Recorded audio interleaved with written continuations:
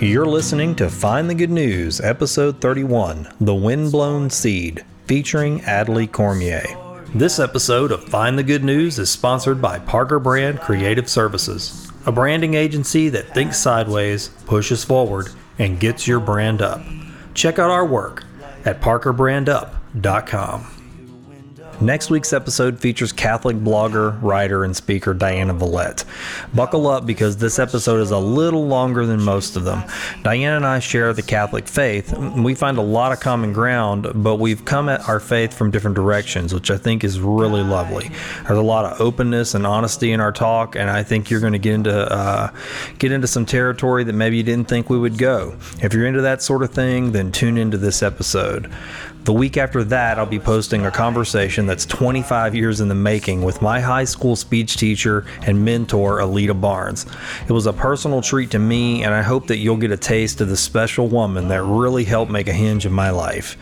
Following that, I've got Jeremy Boudreau, Devin Morgan, and Rusty Havens, three gents coming at good works from different angles right here in our community. I'm really looking forward to all three of those visits. And then this month, I'll be having the Mixtape Roundtable. I'm excited for that talk, but I'm really excited to see how it turns out.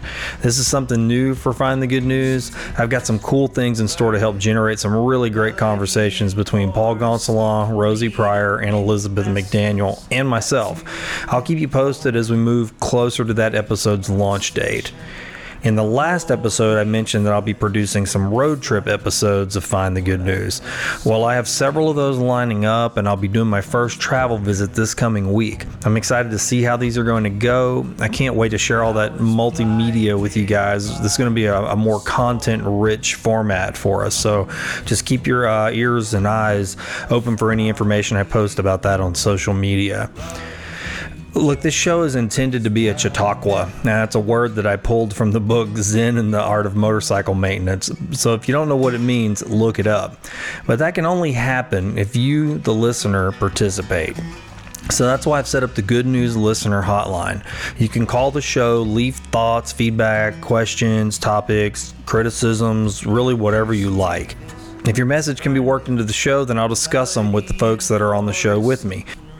Don't be shy. I received some really great feedback through Facebook and Instagram, but the listener hotline is something that you can do to really get involved with the show. So call the Good News Listener Hotline at 802-459-1668. That's 802-459-1668. You can also text that number. That number is available on the website as well at findthegood.news, along with all of the most current episodes of the show. What really helps are reviews and recommendations. Whatever app you're using to listen to Find the Good News, even if you listen directly on Facebook or YouTube, give the episode you're listening to a like, a rating, a review, and make sure to subscribe to the show. You'll get notifications about new episodes and other content, and it's going to help keep the show free. And if you use a Good News advertiser, someone that you hear on this show, then let them know that you heard about them on Find the Good News. That's a huge help to me in this endeavor to bring you positive, thought-provoking, and heart-moving content. Your ears, minds, hearts, and feedback mean the world to me. Keep sending that in and keep listening to the show. I'll keep visiting with good people and sharing their stories. Now let's get to what you tuned in for and press play on a little good news. I had no idea what was in store for me the day that local historian and author of Lost Lake Charles, Adley Cormier, sat down in my vehicle to do a ride-along as part of a historic tour project in Lake Charles, Louisiana. At every stop, corner, street, and alley, Adley had some information or intimate knowledge. I was fascinated by how quickly he could reveal the history of seemingly insignificant places and landmarks, pointing out interesting and forgotten details that brought me back in time. I left that ride-along wanting to hear more. Though many years had passed since we'd spoken, I wanted to get Adley on Find the Good News and continue that conversation. When I made the request, Adley enthusiastically agreed. That's the thing that I enjoyed most about our conversation, his enthusiasm. When he speaks of Southwest Louisiana history, there is an energy, a joy, and honesty that makes the spaces come to life. Adley moves time backward and forward with ease, bringing you to the Spanish Louisiana coast when the Acadians arrived, on to the business exploits of the infamous privateer Jean Lafitte, through the Great Lake Charles Fire. These are the legendary people and events we've all heard of, the tales we think we know. But Adley reveals in a minutiae of details, tiny things, sprinkled throughout our history, binding one thing to the other, an infinite number of dominoes falling in every direction, building a chain of events that affect the lives of each person living in our region today. His uncanny ability to pull threads between seemingly disconnected moments in local history is really something to behold. Adley sees the web that weaves through the timeline and how it affects every generation in turn. When you get a glimpse of it from Adley's perspective, you want to see more. What he shares helps generate a sense of place, culture, value, and honestly, tolerance. When we know where we come from, we can see that we are not all that different from others. For me, that's one of the first steps in generating understanding. That's one of the gifts of Adley's willingness to share. I'm glad that history put Adley and I together for that ride along all those years ago. That one little moment in my personal history led to Adley sharing his good news with me, and now I get to share that with you. Wake up, it's morning. You're dreaming up a story I can hear the way it's going, 'cause you're laughing in your sleep on the path to your deliverance, and a holy wall of light pouring through your window. Old news, bad news, fake news. Sometimes you just want to shut it all down and get no news at all. With Find the Good News, I aim to change that by focusing on good people doing good work. I visit with artists, educators, civic and spiritual leaders, musicians, business owners, students, volunteers, and everyday citizens who are using their creativity, resources, and talents to bring hope and happiness to their corner of the world. In each episode, I dig into the hearts and minds of my extraordinary guests. We have street-level conversations about relatable things going on in their lives, discover the critical life experiences that shape them, the perspectives that drive them, and the fundamental beliefs that are anchoring them to a path of goodness. There's a lot of news in the world. My name is Oran Parker, and I'm going to find the good. And I love you just as well. Commemoration of No Man's Land. Yeah, we did the logo for that. Yeah. Oh, yeah, did you? We sure did. Oh, yeah, we came up with the notion. I was a consultant Really? for that project, yeah. Oh, that's great. Yeah, because trying to decide on how you make No Man's Land a positive twist, because it's a very difficult concept. No Man's Land sort of like, what are we going to do? Oh, No Man's Land, nobody wanted to go there, or No Man's Land, why would you want to go there? Sure. So coming up with a positive notion was difficult. So the Becoming Louisiana, yeah, it was difficult.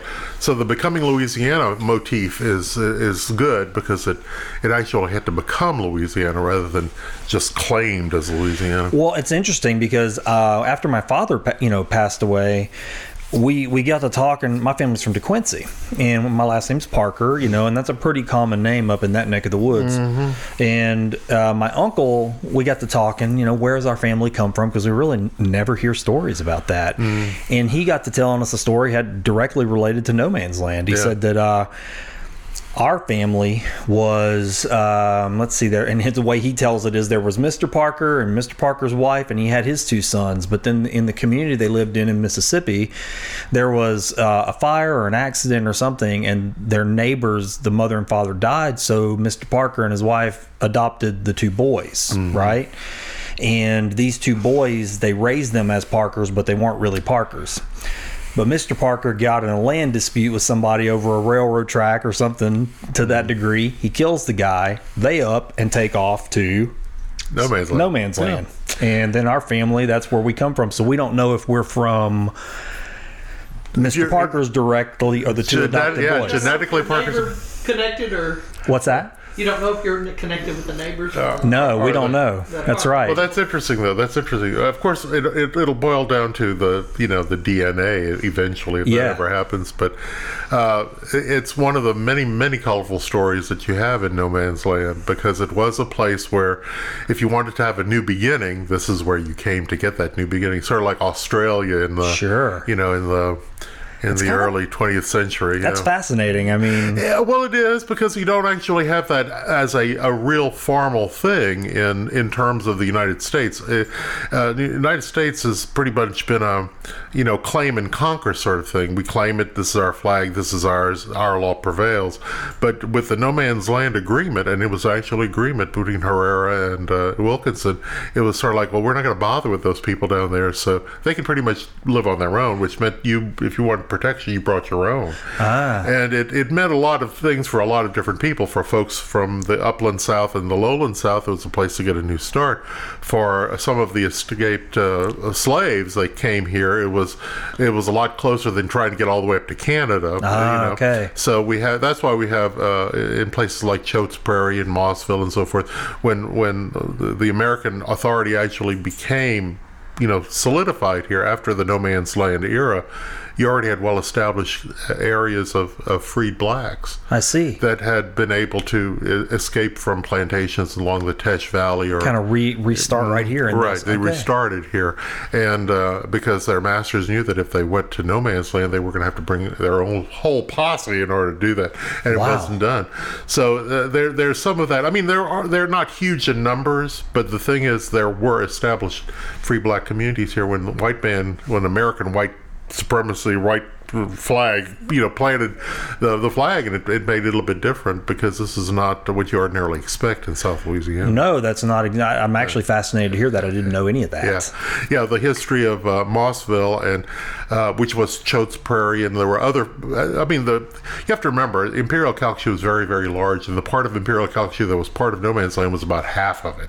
So you're looking at about 5,000 square miles of No Man's Land, and a good 3,000 square miles of it was Imperial Calcasieu Parish. Some of it was up in Vernon and all the way up to the Sabine, because it was sort of an oddly shaped wedge sort of thing between the Calcasieu and the Sabine. Interesting. And so some of that No Man's Land area was over in Texas, what we consider Texas now. Well, actually more. Texas, actually, their claims were to the Sabine River. They were pretty consistently. Oh, okay. Sabine River is where it was.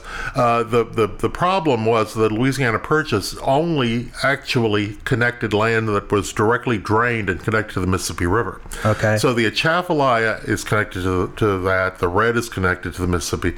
Bayou Teche is connected. So that was all clear. That part of Louisiana was very clearly in the Louisiana Purchase. But once you get past, let's say, Scott or Lafayette, you begin the watershed changes, and you have the Mermentau and the Deccan and the Calcasieu River and so forth, and that area was not connected to the Mississippi, not drained by the Mississippi. So there was a very solid reason for why in the hell is this ours? Is this still Spain? Yeah. And that was where the conflict began. I see. Because the purchase was very not clear. Napoleon sold all lands drained by the Mississippi River, and that meant all the lands, all the way up into Alberta, really. Really? Part of That Alberta. far? Yeah, Alberta. Yeah, it's all Montana, Alberta, North Carolina, North Dakota, South Dakota. A lot of places are drained that way, and the Red drains that way. So that was part of the purchase. But then when you get to this part of Louisiana, we're not connected to the Mississippi at all. Interesting. Yeah, I didn't think about that, really. It's where political plumbing makes a difference. That's a good way to put it. And that was the way it was. And, the history of Southwest Louisiana is very fascinating, because it doesn't connect with the history of the rest of the state pretty much at all. It's an interesting place. And the No Man's Land concept for this part of Louisiana, west of the Calcasieu, has always been very close to my heart, because there's so many unusual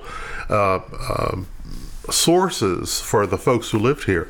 Are you familiar with Texians? No. Okay, well, let me tell you about Texians. Texians were folks who had been promised by people like Austin and Houston that they would make fortunes in Texas. So come into Texas, which at that point in time was a province of Mexico. Okay. On the actually, they were fighting against Spain to get their independence, but it was a province of Mexico, and there were American settlers there because it had a fabulous cotton lands available for cotton. And cotton was the big motivating factor in the antebellum period of the United States.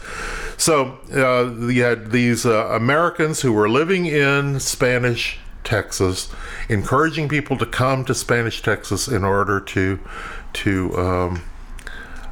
make their fortunes. Yeah. And they were selling land. They'd gotten land grants from the Spanish crown. They're getting, and the problem is these immigrants, if you will, there were friction with the native Spanish-speaking people who were there, and the some French-speaking people there too, and they got very discouraged because they weren't getting what they were promised. Okay. And so many of them came back into no man's land to settle. They were Texans. Okay. They came back. People like some of the Perkins, which is a family in your neck of the woods. Yeah, that's right. That's right. You know, Perkins, the Cowards. Okay. The Geniuses all came back. They were from Mississippi. They were from North Carolina. They were promised this wonderful future in Texas. They went to Texas. They left the United States, went to Texas, started, and they were very discouraged, and they came back. So these Texians, as we call them, came back and they were part of the settlement pattern here. In addition to the people who were already here, you had a few French and Spanish people like Bartholomew Le Bleu and so forth. And then you had American settlers here that also came in. The Ryans and some of the Perkins, a different family of Perkins, but you had those. So you have this odd mix, and then you had the Acadians on top of all that who came this far west as they filled up the lands along the Bayou Teche and Bayou Vermilion, and they were pushed more to the west because the good land was being taken up by the big cotton and cane plantations that were being set up. So the small farmers that were being sort of pushed out were pushed out to this corner, and so you had a lot of unusual sources for the people of Western Louisiana, and that makes for a real interesting match. Listening to you talk, this is exactly why I wanted to have you on this show, because I don't know if you remember when we did the historic tour app for the Convention Visitors Bureau. That's where I met you. And out of all the things we did for that app, which we shot a lot of video and dealt with the editing part, but the biggest joy I got out of that whole thing was getting to ride around with you before we actually went and shot that app, and you pointed things out, and really a lot of little details that didn't end up in the tour. It was the small stuff. And one thing that really stuck out to me was you talked about, I believe, Ten Pin Alley? Ten Pin Alley, yeah. Ten Pin Alley is a cool part of, sort of an unknown part of Lake Charles. It's the public alley between the secular part of Lake Charles on that block and the church is part of that block. Yeah. And for your listeners or viewers or however you want to phrase this, we're talking about the south part of the block, which is bordered by Ryan and Pujo and Bilbo and Kirby. The very corner of that property on the southeast edge is the cathedral, which is undergoing renovation right now. But at one time, that whole southern part of the block was church property, and the original Catholic church in Lake Charles was on that property, but facing the courthouse, and there was a convent and a priest's house, and also a school. St. Charles Academy started out there as early as the 1860s. By 1888, they actually had a very nice building. They were teaching girls in that school, and all of that burned up in the Great Fire of 1910. It all went, and the story goes that the pastor of the church, Monsignor Cramner, had to go to Europe to get money to borrow to build the church, and he borrowed from bankers that he knew there. He had been from the Low Countries, and they actually mortgaged the land. Really? When the bankers asked him, and this is the way the story goes. Now, I can't say that it's 100%. Folks at the cathedral might be surprised by this, but I don't think they are. When the bankers asked, was this good land? He said, yes, it was land flat enough that you could bowl 10 pins. And so the alley which divides the western part of the land, which is what they actually sold, put it to commerce so that they could build the cathedral, that boundary is called Ten Pin Alley, and it's still maintained by the city of Lake Charles. But I mean, I would think probably 99 people out of 100 don't even know where it is. But Sure. Ten Pin Alley is that boundary between the secular and the profane, if you will. Well, sure, because that's right there where the Phoenix building Yeah, is, the right? Phoenix building is to the west, and the rectory for the cathedral is to the east. And there's a little alleyway there. There are actually some Louisiana iris and some cypress trees planted there. It was a little bit of an improvement way back when I was on the DDA. That was one of the first things that we did. We improved Ten Pin Alley because we wanted it to be a connector, a pedestrian connector between the 1911 City Hall and the Pioneer Building, which is currently City Hall in Lake Charles, which at one time was an office building. See, everything kind of connects to other things. Sure. The Pioneer Building was begun as essentially Lake Charles's answer to Maurice Hyman's oil center in Lafayette. Oh, really? Did you know that? No, I did not know that. It was built by wildcatters, oil people, a fellow by the name of Mardello Vincent and Lee Welch. Built the Pioneer Building because they saw what Maurice Hyman was doing with his old orange orchard in Lafayette, and he was providing places for all the exploration companies to set up. This is in the late 40s, early 50s. All of this was happening at the same time in both Lake Charles and Lafayette. A lot of exploration in oil.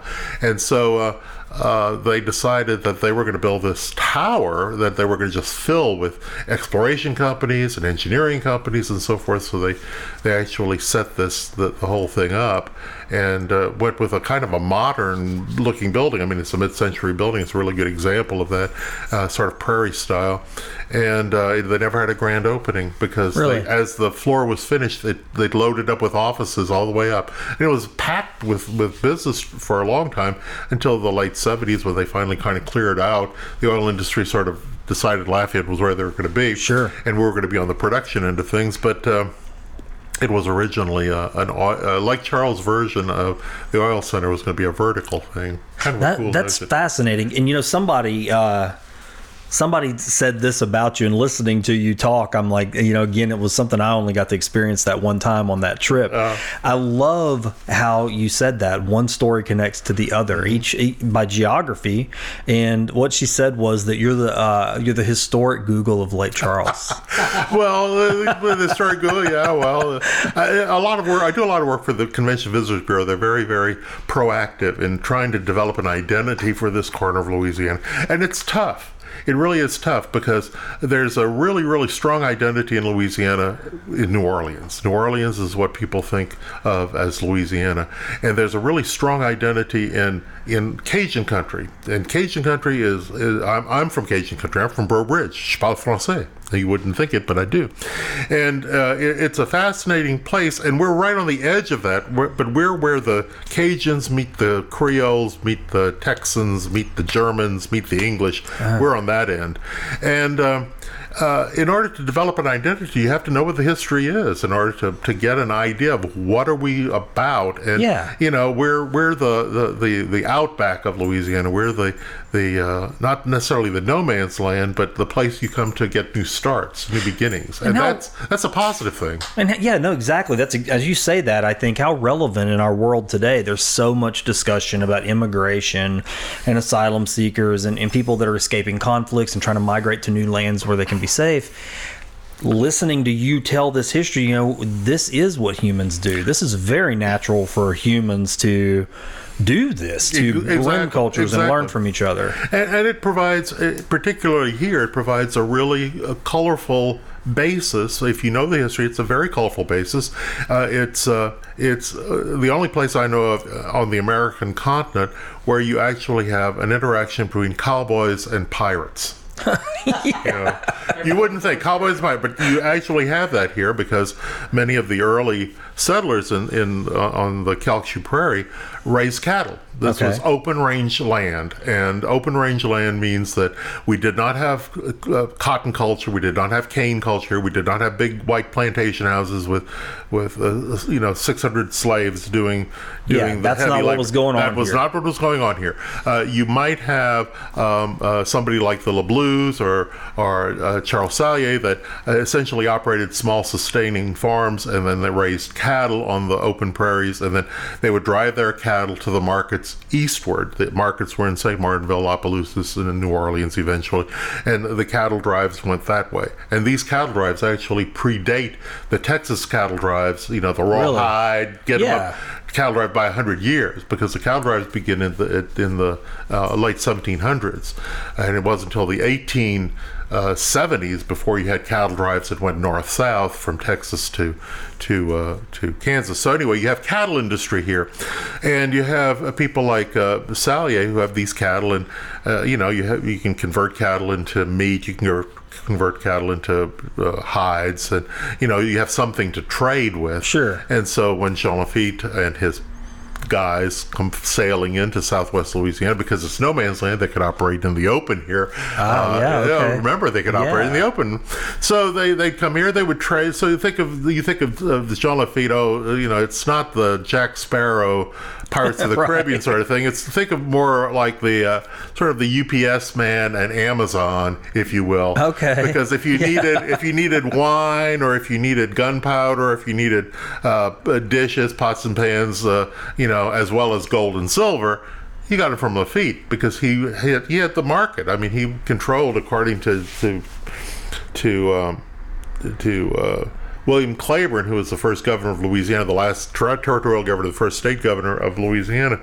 Jean Lafitte operated about 25% of all business in the lower Mississippi Valley. Wow. It was black market, essentially. No tariffs, no questions asked. You need some port, you need some Burgundy, you need some whiskey, I can get it for you. So think of fulfillment center. That's a great way to put that. I mean, it puts it in a whole new light. Just when you say that. So when you see a pirate flag in southwest Louisiana, you think, oh, well, let me get those cattle, because I can trade some cattle for some rum, and I can get or some pots, dishes, guns, whatever I need, because we're not in a cash economy really in southwest Louisiana. We're still at this point in time, and we're talking about the late 1700s, early 1800s. So you're talking about trade. It's all trade. It's trade, essentially trade. And it's always been interesting that the oldest pirate festival, which used to be Contraband Days, now they call it Pirate Festival. I don't know if that's an improvement in terminology, but it actually deals with that. It's actually a proactive we're talking about sail and water-based entrepreneurial action in the bayous and marshes of southwest Louisiana. That's what we're celebrating. Right. It can get muddled up in other ideas. Yeah, because you think of the pirates of the Caribbean, and that's a completely different notion. Jean Lafitte himself never called himself a pirate. He was a privateer. He actually had a letter of marque. A letter of marque was a letter actually granted by a government. The United States can also offer letters of marque. We had our own privateers. You were given a permission to board enemy vessels and take their stuff, essentially. Legal piracy. Yeah, legal piracy. And the letters of marque were issued by many countries. The United States has a whole section on issuing letters of marque, so it's something that is actually a form of politics. Lafitte's letter of marque was from Cartagena, which was in New Spain, which was in what is now Colombia, Cartagena in Colombia. And he had connections there. The deal with Lafitte was that none of his stuff ever went to Cartagena. It was recycled in Louisiana. He took your stuff and he sold it to somebody else. Yeah. So yes, he was. I mean, he didn't rob from the rich and give to the poor. Essentially, is rob from the rich and sell it to the poor. Sure. And then make a living along the way. So that's we're talking about a fairly practical pirate here, or practical privateer. But he did maintain that he was a privateer, not a pirate, but a privateer. He had his letter of marque, although Cartagena. And this is the other bizarre thing about Lafitte. we know a lot about him from the time that he was coerced into, not coerced, but he worked with Andrew Jackson for the Battle of New Orleans, and for several years on either side of that. But his early days and his latter days are totally unknown. It's all conjecture, because he didn't leave much in the way of records. So, yeah, I watched a documentary. One of my favorite explorers is on the Travel Channel, Joshua Gates, and he did an episode about him, and I was fascinated by how many holes there were and how much of it was just... It's conjecture. I mean, what we know about Jean Lafitte is essentially what the authorities want us to know about Jean Lafitte. They say, oh, he's bad, he did this, he did that, he did this. But, in terms of anything from his side, we don't really have much, he didn't leave a whole lot of paper trail. Let me just say that. It's a mysterious figure. That's the way you had to be. I mean, how could you possibly leave paper trail when you're actually subject to being caught and hanged? Well, sure. And in a figure like Lafitte, I mean, how much does that change the culture, too? I mean, what are they bringing in and out of an area? Well, what they're bringing in and out of the area as far as Southwest Louisiana goes, and because we're so remote, and I mean remote, he was bringing in essentially the day-to-day things you needed to have in order to live. Okay. And we're talking, you had to have guns, you had to have gunpowder, you had to have pots and pans, furniture, jewelry. There are all sorts of tales. The stuff of life. Textiles, all sorts of things that you needed to have in order to live. We did not have established retail outlets at that point, and Jean Lafitte was one of the folks that provided that. I mean, there were also itinerant peddlers that would come in and do, but the deal is Jean Lafitte was able to get the best stuff. I mean, he had access to all the ships in the Gulf and the Upper Caribbean. So and he ran, actually, it was a sort of a corporate empire, if you will, because it wasn't just Jean Lafitte. It was Jean and his brother Pierre, along with about 20 lieutenants that operated their own vessels that were working for Lafitte. Okay. There were also what we call barracoons, which were the essentially warehouses and the shipyards and the dormitories where folks worked actually maintaining the stuff that he stole. He had the first barracoon was in Barataria. The second one, he was actually chased out of New Orleans about 1818, he set up a base in Galveston called Campeche, and that was the other big base. But there was a barracoon on Contraband Bayou, one at Nimblets Bluff, and these were little settlements operated by this pirate corporation, if you will. And men were stationed there to protect the stuff and trade with the locals and to take things in. They would take in things like frankly, things like feathers and oysters and cattle and hides and whatnot, and they processed that stuff through and sold that on, and then did with handled the other goods that were being supplied to the residents of Southwest Louisiana. Now, you have to admit, this was fairly sparse numbers on the ground. We're not talking about we're not talking about 150,000 people. We're talking, probably fewer than 3,000 people in all of Imperial Calcasieu Parish. Oh, wow. Yes, okay, yeah. We're not talking about a lot of people. We're talking about fairly sparse. But it is interesting, and that's one of the components that make this corner of Louisiana so interesting. So, Adley, I mean, there's so many stories that have a beginning, right? I mean, and just listening to you can go from one thing to the other and drill back and really keep going back to the beginning of a story, and then you can even take that story and go back to another beginning. Where does that start for you? Like, where did you get your interest in this, and where did that begin? Well, first off, I'm from Breaux Bridge. Okay. And in Breaux Bridge and very close to St. Martinville, you live with history all around you. I mean, literally, you can. I know where my great-great-grandparents are buried, and you have the family stories there because the part of the Acadian culture begins in South Louisiana in the 1760s, 1770s, and pretty much continues on. Of course, the Acadians, as you well know, had an established culture in Nova Scotia, Prince Edward Island, New Brunswick.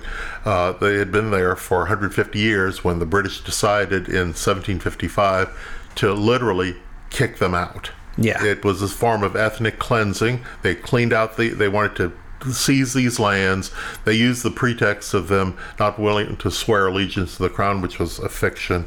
In fact, a fellow not too terribly long ago, Warren Perot from Abbeville actually got an apology from the Queen of England for doing that. Yeah, wow. Yeah, he had been pursuing that for a long time. Anyway, the Acadian culture, which was essentially the northern French people, maritime people who had settled in the eastern provinces of Canada, had been there since the 1600s, before the Pilgrims came to the United States. Before they were there, they had a well-established culture. Beginning in 1755, the British began seizing their lands, and they would literally just bring a boat up, separate men and boys into one boat, and women and girls into another, and then just send the boats out. And they would seize the lands, and they were repopulating. To some extent, they were repopulating Scots onto the eastern colonies in order to relieve the pressures of the Scottish that were rebelling against the English from the Battle of Culloden. So the Scotch history and U.S. history, Canadian history, English history, French history, all kind of blends at this point. But in any case, they were giving those lands to these Scots. And that's why it's called Nova Scotia, New Scotland. Oh, yeah, okay. Yeah, so that's what I call. But anyway, the French were there first. The Acadians were there. And the Acadians had a very pleasant existence there. They actually served an interesting point because I don't know if you know the geography of that part of Canada, but the Bay of Fundy is the big element there. And Bay of Fundy has enormous tidal changes. And because of that, the native Indians in eastern Canada, the Micmac Indians, the big tribe there, they actually had a fear of the ocean because of the tidal bore being so extensive. They loved fish, but they did not themselves fish. They did not live close to that. It was viewed as sacred and spooky land. So the Acadians, essentially, who were very good fishermen and hunters and everything else, served as an intermediary. The Acadians would fish, they would trade with the Indians, and there was a very good interconnection between the Native Americans and the Acadians. They served that interesting bridge that particular. Okay. I mean, just a quirk of history. In fact, when the English would come from my ancestors, some of them were taken in by the Micmac Indians, and they were hidden away with Micmacs. So that's why they're still Acadian. Yeah. This, what you're talking about, and I'm not going to segue too far into this, but the only reason I know I'm hearing things that I'm a little familiar with is because of my interests in Oak Island and all of that area and the Micmac Indians. And there's so much conjecture about what's happened there. It's so mysterious, but a lot of what you're saying does connect with some of that. It's all everybody's history is interconnected with everybody else's history. It's fascinating. But anyway, when the Acadians were put on these boats, when they were separated by sex and put on these various boats, the boats would go. I mean, they were just going in different directions, and Acadians they were sent down the coastline, and if they went to a colony like Massachusetts, they were told, "Don't get off here, buddy. Really? Keep on." There are some Acadians in Maryland, because Maryland was a Roman Catholic colony at the time, so some there. There are a few Acadian families in South Carolina. Charleston took in a few that said that there was a Huguenot population there, so the Huguenots spoke French, so there was a little connection there. Okay. But there were Acadians that went as far as the Falkland Islands in the dispersal. Yeah, they were set all over the place. They were just sent, go, leave. Just broken like those refugees. Eventually some Acadians got to which was at that time the Spanish colony of Louisiana, and they were accepted in the Spanish colony of Louisiana, although they were not particularly housed in New Orleans. They were sent upriver to what is called the German coast, St. James, St. John, Ascension parishes upriver. But even then, they were pushed further west towards the Teche Valley and towards Voiles Parish and so forth. They were pushed further because there were settlers there already, and you're dealing with essentially a peasant culture that had been in Canada for a while. That didn't really go with the plantation economy that was developing in those areas. So you have that little bit of a change. And I'm happy, I know it. If you're like me, then you've got a long wish list of things you need to do around your house, things you just can't get to. It's not that I don't want to do them, but between my responsibilities at work, producing this show, and squeezing in some valuable mental downtime, I can't seem to get around to fixing the small stuff, and the big stuff is just waiting in line. To be honest, it kind of stresses me out. Maybe you're stressing out too. Well, stress no more, because I've got good news. My friend Ben Von Duke has started a handyman service, and he takes the mystery out of getting these things done. Ben Von Duke is not just some guy that calls himself handy. He knows what he's doing, and he knows a whole lot. Not only is he an experienced and professional carpenter, but he's kind of a duke of all trades. What I love is that he's created an a la carte price list of services, so you don't have to worry about getting in your pockets too deep before you're ready. He'll fix your running toilet, install appliances, replace fixtures, install ceiling fans, repair sheetrock and concrete, and a whole lot more than that. Look, I'm not too proud to say this, but sometimes it takes me 3 times as long to fix something because I've got to get online and search videos just to figure out what tools I need. Then I have to go buy the tools that I don't have, and then kind of sort of come home and do the job. I don't have to do that anymore because Ben Von Duke will do it and do it better. On top of all that, he's just a good person, someone you can trust. He's honest, he's kind, and those are things that I value highly, and I bet you do too. You can get a hold of Ben Von Duke, the Duke of all trades, the good old-fashioned way, by using the phone. Call or text Ben at 337-540-1355. That's 337-540-1355. He'll send you his service and price list, and trust me, his prices are more than fair. And do me a favor, when you do message Ben at 337-540-1355, tell him you heard about the Duke of all trades on Find the Good News. Anyway, the Acadians finally get to hear, the western edge of the Calcasieu Prairie, because this is where they had to go. I mean, there was literally no place else for them to go. They had sort of been, scooched all over the coastline of North America. Some went back to France. Some went back to France and then came back to the United States. I mean, they were in a great dispersal. It's called the Grand Dérangement. It's what it's called in French. The Great Dispersal, because they really, the British notion was to actually just get rid of these people. This was the first example of this happening. They also did something the British did, and it was proven. They also did things like give infected smallpox blankets to the women. So you're talking about like a genocide level. It was genocide. I mean, that's what it is. I don't have much good to say for the English policy in eastern Canadian provinces. And you break people apart like that, and then you're talking about destroying a whole culture. Oh, you are, and of course the story is part of the memory of the Acadian people, and it was part of the reason why a friend of Longfellow, who was from St. Martinville, named Albert Voorhees, gave this sense memory to Longfellow. Longfellow wrote the poem Evangeline, which tells that story. I mean, it's beautiful. It's probably a little bit more flowery than the actual reality of the situation, but it was a story of dispersing a population throughout the world, and many of them settled here in South Louisiana, and even this far west in South Louisiana. So, because there are Acadians also in East Texas. Sure. So there you are. But anyway, I don't know where we're going with that. There we are. Where's your interest in history? Oh, my interest in history. Yeah. Oh, yes. There we go. Well, I begin with that. So I have these stories. I have these tales. It's still part of the sense memory of Southwest Louisiana, of my family. And, so I'm interested in this. You see the old churches, you see the old buildings in Burbridge and St. Martinville, very scenic. And back in when I was young, they were still there. Many folkways were still there. Fast forward, finish high school, go to LSU.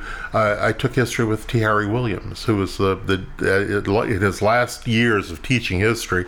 I was able to get some of his classes, and you really begin to think of all of the things that happen and all of the various interconnections that help to make Louisiana what it is, and so you get really interested about where you are and how to read a place and how to sense what is actually going on here, and to begin to explore all of the different influences that make this place different and special from every other place in the world. Sure.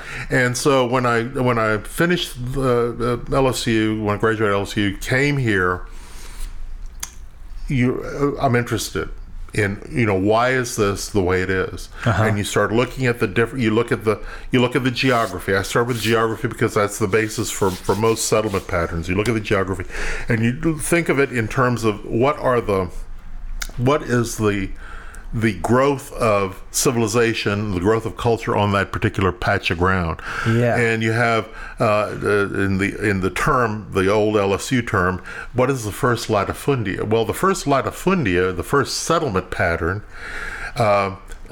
in this corner of Louisiana are the Ishak Indians, the Attakapaw Indians. And of course, Ishak, Attakapaw, let's think of the stories. Well, from childhood, I heard of the Attakapaws as being man-eaters, cannibals, and they were wild. And that's part of what we have. But then you go beyond that, and you realize that the French explorers, French and Spanish explorers that came through here, came in contact with the Natchez and the Chitimacha Indians first, and the Natchez and the Chitimacha had enemies. Their enemies were the Attakapaw, which they viewed as wild because they were more nomadic than the Chitimacha, and the Natchez actually had village structure, very much European style.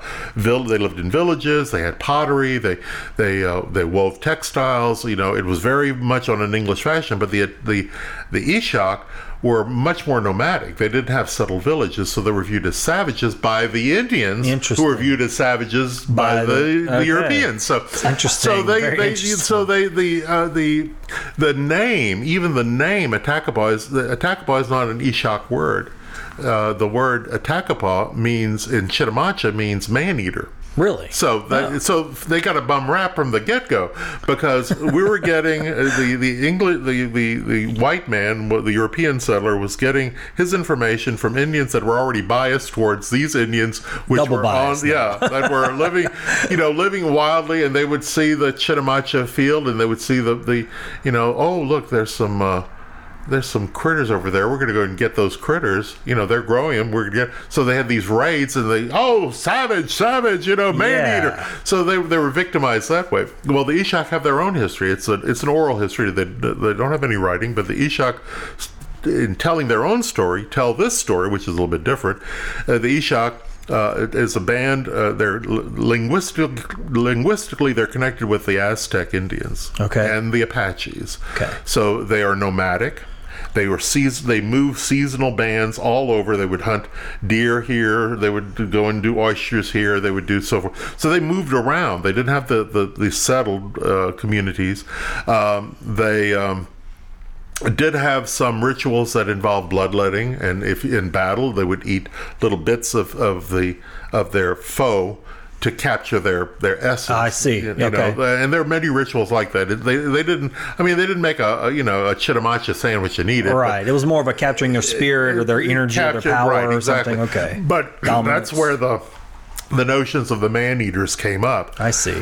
So here we have the Ishak culture filtered through the Chitimachas and the Natchez, who are their natural enemies, and the Europeans meet them first, so they take that on as the notion. So, but it means that it in this wild, remote corner of Louisiana, with not a whole lot of resources, because you have to remember, most of southwest Louisiana is essentially marshy prairie, is what it boils down to, and we only have trees along the waterways. So you don't have a whole lot of resources here, and we actually had buffalo here at one point, so we're more like the Plains Indians. But anyway, you have these roaming bands of Ishak Indians.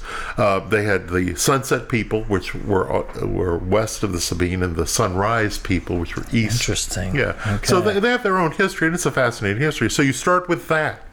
And then you look at that. Why did they live the way they lived? Well, they lived the way they lived because of the topography that they were dealing with. Mm-hmm. The soil here is not as rich as the soil along the Teche Valley.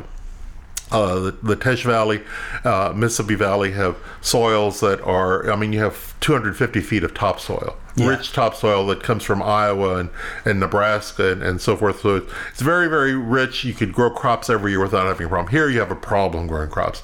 It's too wet. It's too, the soil is not particularly rich. So you have to, it's your subsistence farming. You're going to take advantage of anything that you see that you can take advantage of. So that explains to me why the Ishak were, developed a culture different from the Natchez. Because there's no reason to settle, right? I mean, yeah, no reason to settle. You would exhaust your resources very quickly if you decided to build a village here, whereas the Chitimacha could have a village and make their beautiful baskets and do all of the other things they need to do. So there you are. So you begin with the Ishaks, then you look at the development of exploration by the Europeans, and yes, it's quite possible that we had very early explorations, but probably not, because this is tough land to get through. Truly tough land to get through, and there are no natural water connections except from the Gulf up. So you don't have the great investigations of the Mississippi River, the Joliet and Marquette and La Salle and all that sort of thing. That's all water-based exploration. The Spanish exploration, which is essentially forced marches, like Hernando de Soto's forced march in the 1500s, sort of bypasses this because the climate isn't very good. It's full of mosquitoes, and if you're a Spaniard, wearing 60 pounds of armor and with lice and everything else, the last place you want to be is South Louisiana in the summer. Sure. So you have some of that. So a lot of these early explorers kind of bypassed this area. They explored areas that were more rich, where there was more gold to be found, or whatever excuse you want to come up with. So we're essentially isolated and sort of off to the side. And it proves that, because when you get to the Louisiana Purchase, we're sort of off to the side. We're not part of the Purchase.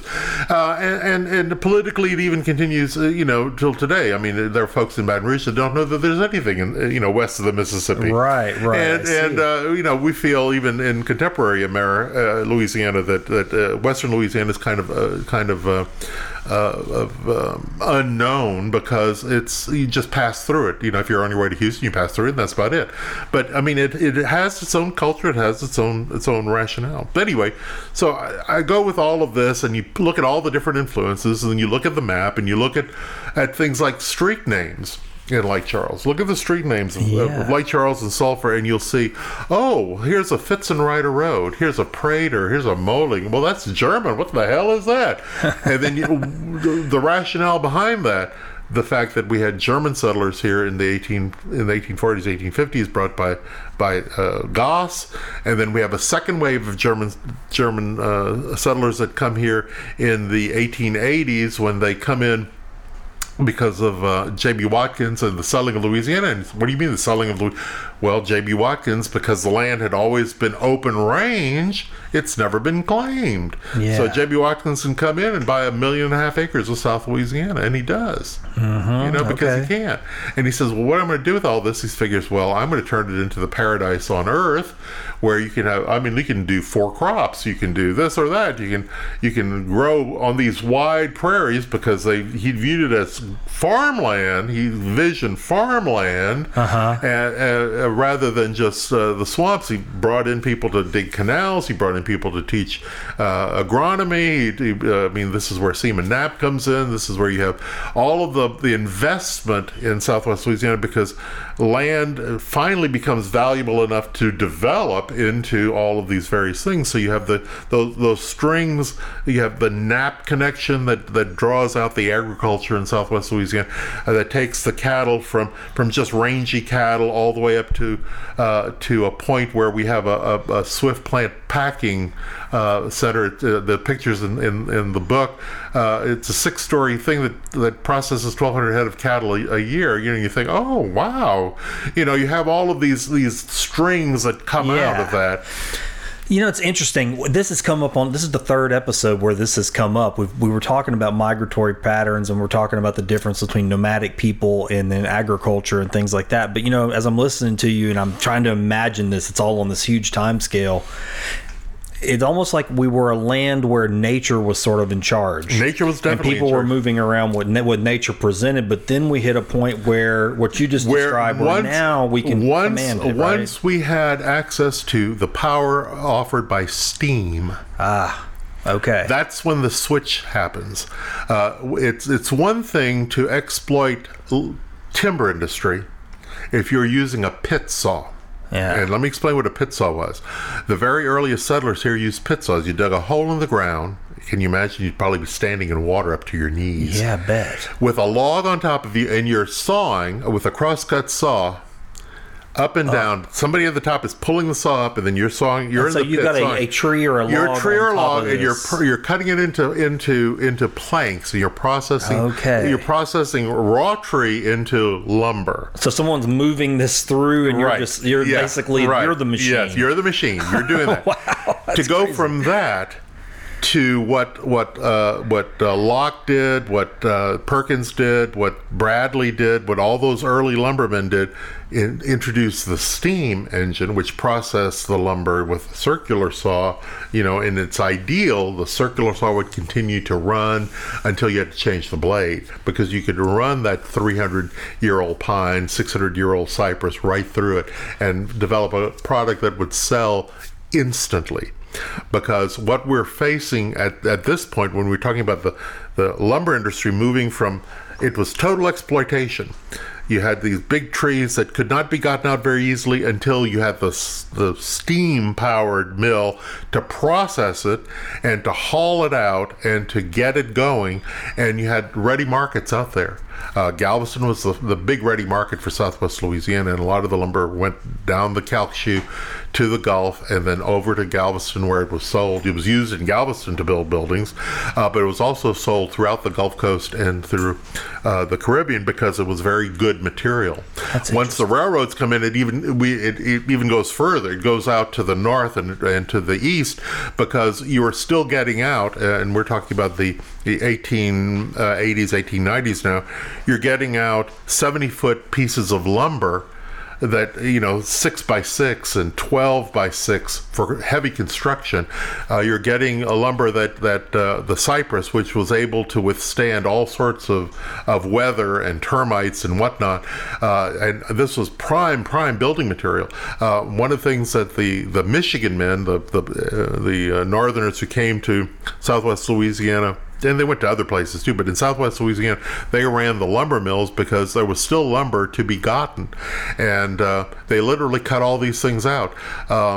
We don't really realize that now. We think, oh well, there's not much cypress along, but back in the day, before salt water came all the way up the Calcasieu, you had cypress trees growing in Lake Charles. You had cypress trees growing in Moss Lake. Oh yeah, absolutely. The early images show this, and we're talking about cypress trees that are 300, 400, 500, 600 years old that were cut and processed, and it was processed until literally they were all cut out.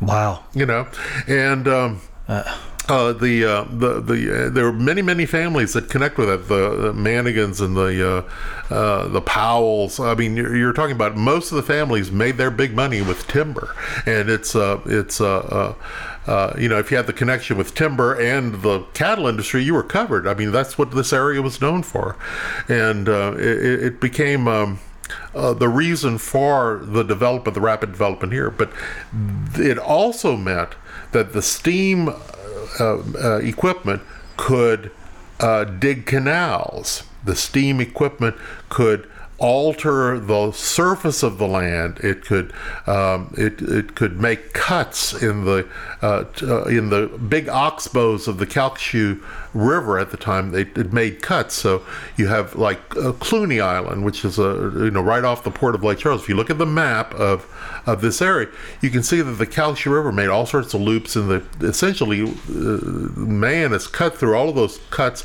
and brought the Gulf up to Lake Charles. Lake Charles and Sulphur, frankly, because the industry here is dependent upon transportation down the the Calcasieu River. But the Calcasieu River was not always what it is today. It was once a sluggish, essentially a bayou with a lot of curves and twists, and the very earliest settlers here used sailing vessels, which took forever to get to the Gulf. And then when they got to Cameron, they had to be literally dragged over a sandbar at the mouth of the Calcasieu River.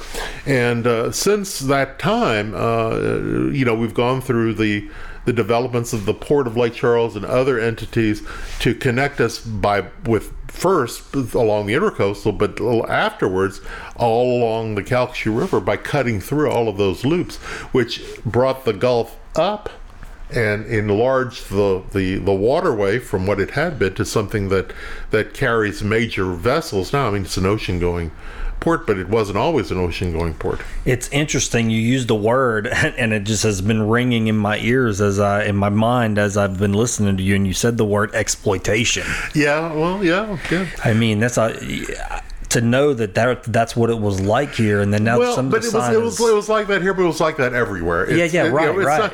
It was man's domination of this environment, and man and women. I'm not. No, I see. I know what you mean. Yeah. Man and women's domination of this, and this environment is so very fragile. Because again, you go back to the geography. We're on a Pleistocene terrace. There are various terraces that it's all sedimentary land. There's no bedrock here. There's no rock in Sulphur. There's no rock in Lake Charles. It's sedimentary. So you have these winding bayous, and it's marsh and prairie. That's what we have. Yeah. That land is very, very susceptible, and we're very low. I mean, we're not 25 feet above sea level here in Sulphur, nor are we in Lake Charles. And you're talking about land that is very, very susceptible to the environment that we're in. We live in a storm-based environment. The Gulf is not 35 miles due south of us. We're affected by that very, very, very, very much. And when you make access to the water will have access to you. That's a no-brainer. Which means that as we modify the Calcasieu River, we have to remember that every cut has a direct influence on what happens. Salt water has come up the river, and we know that salt water was not traditionally up the river. We're talking about the early 1800s, because we see the trees growing in Moss Lake, we see the trees growing in Preon Lake, we see the trees growing in Lake Charles, we see trees growing even in Big Lake. So these what used to be freshwater lagoons are now essentially saltwater lagoons, because the salt water has come all the way up, and we have to actually have a device to keep the salt water from going all the way to Kinder. Yeah, right. So it used to not be that way. I mean, naturally, it used to not be that way, because the river once curved. According to some of the engineering done for the port, the distance by water from the city docks of Lake Charles to the Gulf, to the open Gulf, went from like 78 or 79 miles to 33. Wow. By cutting all the cuts. And you can see all the cuts. At Devil's Elbow, the water all the old water would make all these twists and turns. And all these islands, Coon Island, Cluny Island, and so forth, all the way down there, are all cut, and that brings the water up. And I'm happy. You're driving down the road, everything is going just fine. You're listening to the new episode of Find the Good News in your car, and you're all stoked about trying out this zipper merge thing you've been hearing about, when all of a sudden you hear that sickening tap on your windshield that's just a little too loud. I've got some bad news for you. You've just got yourself a rock chip. Unfortunately, I've got some worse news. If you don't take care of that rock chip, it's going to turn into a crack. But I do have some good news too. You don't have to have a rock chip or a crack, because I've got a way for you to take care of it ASAP. If you go to asapglassco.com right now, you can stop that chip from winding across your windshield like the Calcasieu River. I used to be terrible about getting a rock chip, saying I'll take care of that later, and then later turns into this irritating crack that just spreads from one side of my windshield to the other. I should have taken care of it ASAP by scheduling a repair with ASAP Glass. ASAP Glass is local, right here in Sulphur, Louisiana, and they're mobile. Even better, you can get a quote right from your mobile phone at asapglassco.com. ASAP Glass is owned and operated by two of my best friends, lifelong friends, Dan and Kayla Smith. Dan the Glass Man will make sure his team of glass technicians gets to your job ASAP and make sure it's done right so you can keep that windshield crack out of sight. If you do get that rock chip and you don't take care of it ASAP, that's okay. ASAP Glass does complete windshield replacements. Remember, ASAP Glass is mobile, so you don't have to worry about finding time to drop your vehicle off at their shop. You get your quote at asapglassco.com. Make your appointment with Kayla, and then before long, an ASAP Glass van is on its way to your location. That's it. I know you're probably looking at a rock chip right now. Don't wait. Take care of it ASAP. Go to asapglassco.com on your mobile device and get a quote. That's asapglassco.com. And make sure to tell Dan and Kayla you heard about ASAP Glass on Find the Good News. And that does affect a lot of other things because, again, it's very fragile land we're on. There's no rock. Very, very fragile. You know, I guess I never really think about that. You know, you walk outside and you just think you're standing on solid ground. But I mean, in the geology of the whole thing. Yeah. You really think about it. It's rolling Pleistocene mud is what you're on mostly when you walk out there. And that's what I mean. We drive around and you can tell. You know, the streets buckle all the time, and they buckle because they're not built on firm foundations. We're not like in Colorado where you can go and actually be on granite or schist or anything like that. We're on mud, and there are ways to engineer around that, certainly, because I mean you can't have skyscrapers in New Orleans if you didn't have means of dealing with Pleistocene mud. But towns like Houston, New Orleans, Beaumont, Lake Charles, Lafayette, it's all essentially built on this sort of undulating subsurface that doesn't really have any firm foundation for any major construction, and you know that's why it's developed the way it's developed. Well, sure. I mean, I was even telling them something just small. I tell my children one day we were in Lake Charles and we were on the seawall, and I said, "Well, where we were standing, this wasn't here." You know, that's and right. They're like, "What?" Yeah, within the lifetime, we've changed. You can. That's a very good example. Those 90 acres, it was all landfill. At one time, the shoreline of Lake Charles was a working shoreline, sort of like the shoreline on West Lake side. You know, where you have the sand pits and all of this sort of thing, you know, the gravel yards and so forth. You had that sort of thing on the other side. You had warehouses, you had railroad sidings and so forth, and all that's been adjusted. So much of the of Southwest Louisiana history is so plastic because we don't have that we don't have a real sense of what it was like. It's sort of like the sulfur. Sulfur is a beautiful example. Sulfur is a prime example of something that it was earth-shattering. World earth-shattering news when Frash created the Frash method right here in Sulphur, and the Brimstone facility was creating millions and millions of dollars for the company, and the Italian monopoly on sulfur had been broken. We now could get sulfur in Sulphur, Louisiana. I mean, how wonderful it was. And you would see the mines out there, and you'd see the sulfur being pumped out in these 100 by 400 foot those 50 photos feet that tall. Tom has over there just blow my mind. It's amazing. I mean, it's an absolutely phenomenal thing, and yet all of that is erased. Yeah, you don't see any of that. I mean, you can't even get to where the sulfur mines were. And because of that, we lose that sense of where we have been, because so much of Sulphur's history, so much of Southwest Louisiana's history has been essentially erased, not necessarily willfully erased, but the fact that we live in an area with with hurricanes and 80 inches of rain and all sorts of mold and mildew and 3 kinds of termites and everything else is out there designed to get rid of what heritage we have in real form, that it's difficult because we have to continuously tell the stories, because if you didn't know, you wouldn't know. You know, Yeah. if you didn't know, you wouldn't know about the lumber. If you didn't know, you wouldn't know about the sulfur. If you didn't know, you wouldn't know about the cattle. You know, and they're hints. They're hints. You know, it's the McNeese Cowboys, and now we know why. And you know, we have Fitzenrider Road and Prater Street. We know why. You know, we know why there's brimstone in Right. Brimstone. You know, but those little hints can easily be forgotten unless you have you know, a good sense of local history. And you do. Well, I do, but the thing is, it's not particularly common. Yeah, you know, no, it isn't. most That's why. people don't know their history, and it's particularly difficult here because so many people who are even native born to Southwest Louisiana don't know the history, but we have a lot of young people and people from other areas that come in because the opportunity here in Southwest Louisiana has always been ripe. You came to Southwest Louisiana to work.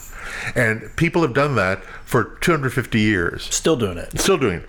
And there's opportunity here, but you come here, you work, and then you might go somewhere else to retire.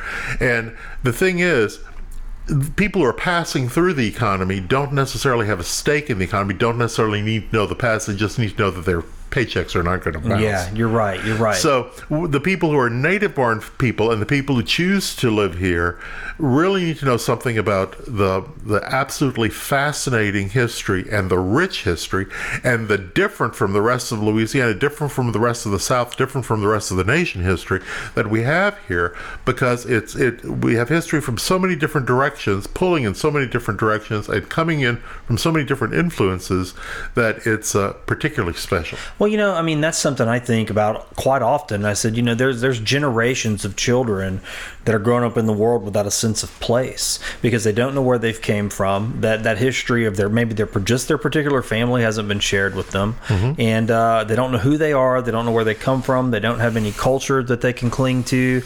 Then they may not have a faith that they can cling to. They just don't even know where they come from, and so then they move around 10, 12 times. You know, don't set down roots. I honestly think it does something to your psyche. Yeah, well, it does, because if you're just a windblown seed, it's hard to make connections if you're just a windblown seed. Yeah. And it's you know, granted, sometimes you have to be that way, and sometimes you have to be that way because of economy, but the economics. But the fact of the matter is, in terms of the building of community and the building of place, you have to have something to root it in. Yeah. And you know, this area is an exceptional area, and it doesn't drag the old South with it particularly.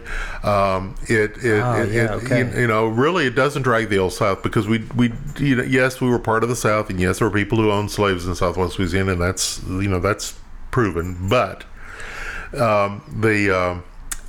there's a certain I don't know, humor or willingness to work under different circumstances here. One of the things that this was the area where you might have had slaves, but you worked alongside your slave. You didn't necessarily send them out 600 picking cotton, because we just didn't have that kind of economy here. We just did not have the sort of economy that the people along the Mississippi River or the Red River faced in terms of the way they are built. Yeah. You know, they're built slightly differently. Here, you had new beginnings, new starts, and that's a good thing to. Yeah, and it sounds like from listening to what you're saying is really we're kind of in a unique situation to have a multicultural economy. It is. I mean, it is a multicultural economy, and it's pretty diverse, and it's not so overwhelmingly based on one particular thing. It's not here. The price of oil is not going to kill us. It can go up or down. It's not really going to, I mean, it affects everybody in the South, frankly, everybody in the United States, but it's not it's not as dependent as it would be in Lafayette, for example. In Lafayette, the price of oil is, I mean, it's first and foremost the reason for Lafayette to exist. Here, yes, we have that, but we also have these other things that are in place, and it's a little bit more diverse when it happens that way. Not to say that we don't have boom and bust. We certainly do have boom and bust, but it's not nearly as one industry dependent as some places. Yeah. Part of it is that we're not I mean, we don't have very much population here. I mean, we only have, I mean, the entire parish of Calcasieu has maybe 200,000 people, you know, and that's not a huge amount considering that it's almost 800 square miles. That's not you know, a lot of people on the ground. And there's still some opportunity, there's some flexibility and opportunity here that may not necessarily be available everywhere in the state or everywhere in the country. We have opportunity here because essentially we're still growing. Yeah. You know, we're still deciding who we're going to be and where we're going to be. It's very interesting. What kind of touchstones do people have here that they can like really see today where they can go, oh, that's history right there? I mean, you know, I know there was the fire of 1910, like you said, it's kind of a great eraser, you know, and knocks and wipes a lot of things out. Well, the thing as far as touchstones, for me, architecture is the way you have to look at you know, what the Pioneer families did, and to get some understanding of what's here. But for example, if you take the Brimstone facility, which is fabulous, we love the Brimstone facility, but you have to remember it's been moved 3 times from where it originally was. Right. So you have to remember the context of what we have. We have all of our history, to me, is so precious because there's so little of it left. And efforts to retain it and to preserve it, even if you have to move it, is better than just tearing it down.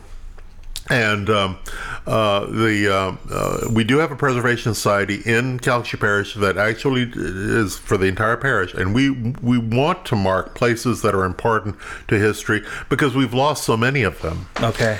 And the thing is, history for me is something that is an economic, social, religious motivator for the community. So old churches are wonderful. Yeah. Support your old churches. It's great because somebody had faith, you know, in 1911, 1912, 1913, and they built the cathedral.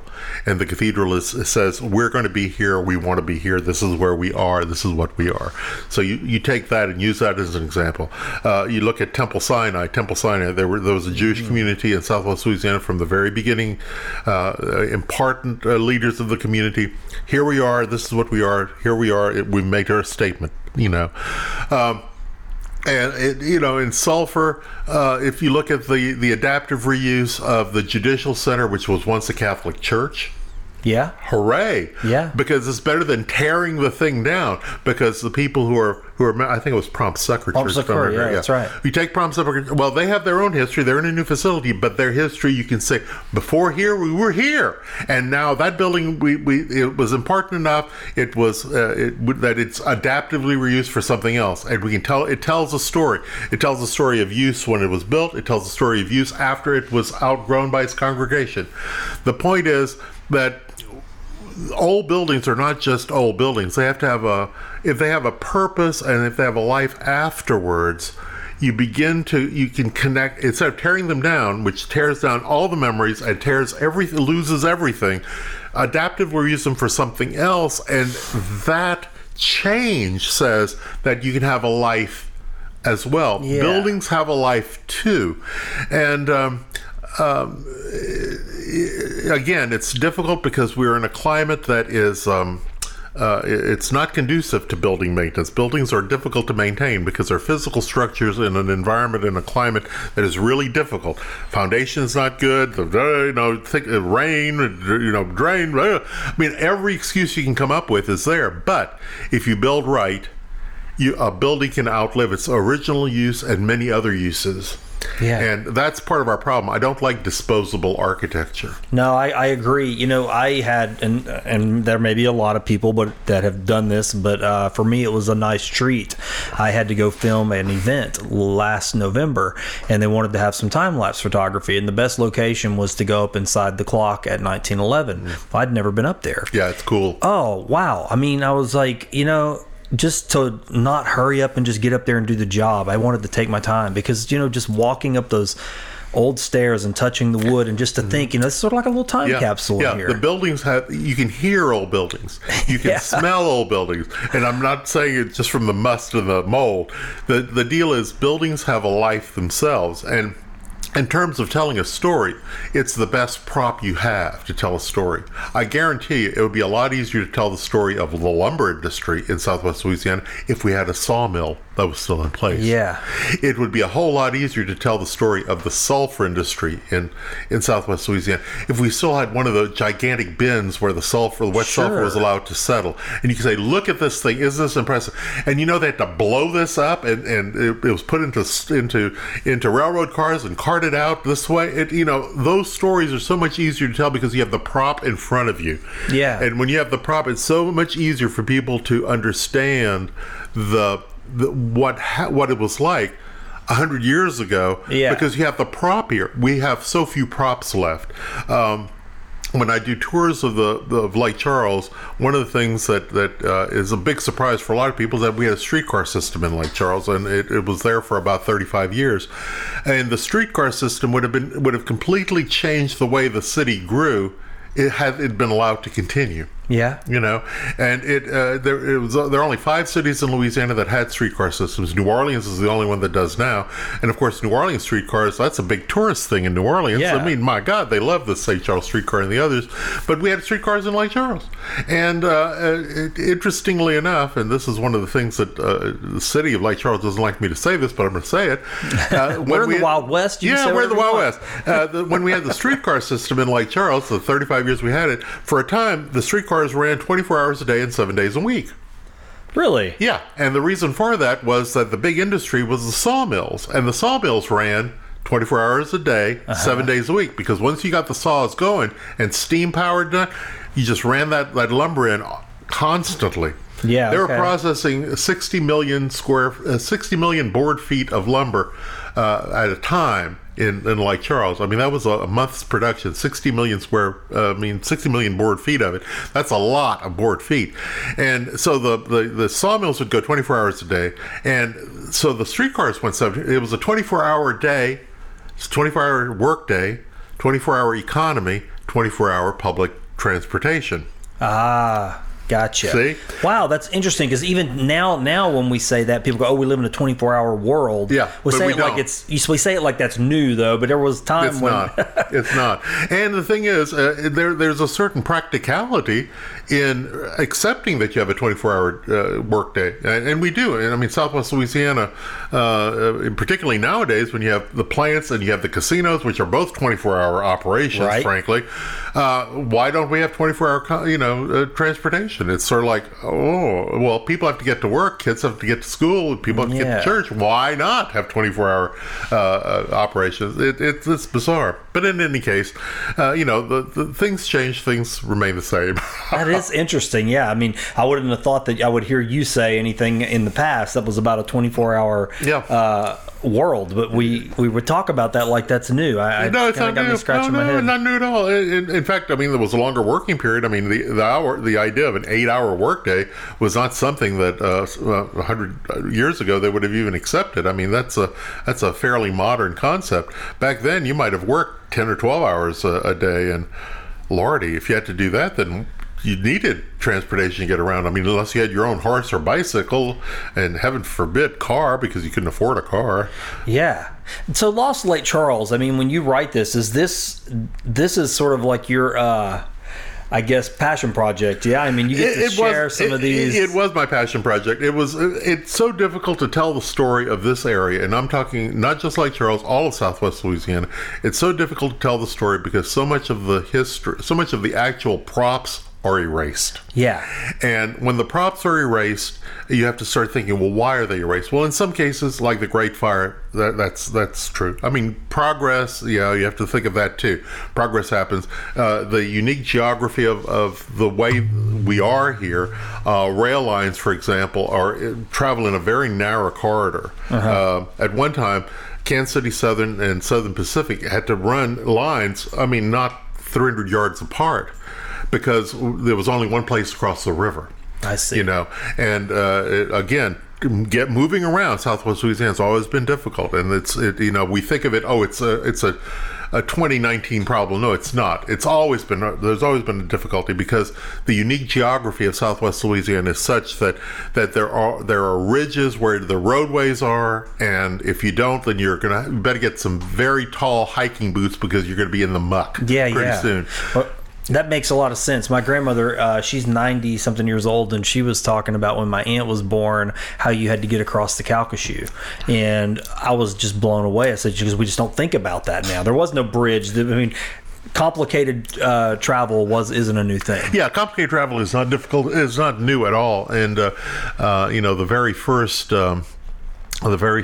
settlers here had to cross with pirogues and dugouts and then rope ferries, which again, we have a little bit of a history of that when you think of Goss Ferry Road and Anthony Ferry Road and Perkins Ferry Road. The names are in the road. The names are in the road. At the end of each of those roads, there was a rope ferry that was operated by the Perkins family or the Goss family or whatever, and that's how you got across the Calcasieu. Getting from Lake Charles to Sulphur has not ever been easy. When we had a lot of lumber, the Lake Charles was used as a holding pond for cut lumber. Trees were cut, branded as to which mill they belonged to, and then they were fished out of the water. Really? Okay. And so for a time, you could actually walk from Lake Charles to Westlake if you were very agile. You could walk on the logs, I guess, to cross the Calcasieu. That's wild, man. But it's always been a challenge, and of course the old timers remember. I mean, really old timers remember that we used to have ferries that crossed the Calcasieu. There was the Hazel was one ferry, and the Borealis Rex was another ferry that transported people down to Cameron. Which was the only way to get to Cameron, frankly, before they even had gravel roads to get to Cameron. So it's always been a kind of an interesting. Unusual way of getting from here to there. Yeah. Well, I've been passed a note to ask you about the Preservation Society's Lost Landmarks project. Oh, my heavens, yes. Well, Lost Landmarks is one of the things that tries to address some of the erasures that we've had, and one of the things that might be very useful. Let me tell you a little bit about the program, then I'm going to ask for help from people who are listening to this podcast. The Lost Landmarks is really a continuation of a Southwest Historical Association's project to mark the sites of lost buildings, structures, whatnot, that were important to the history of Southwest Louisiana.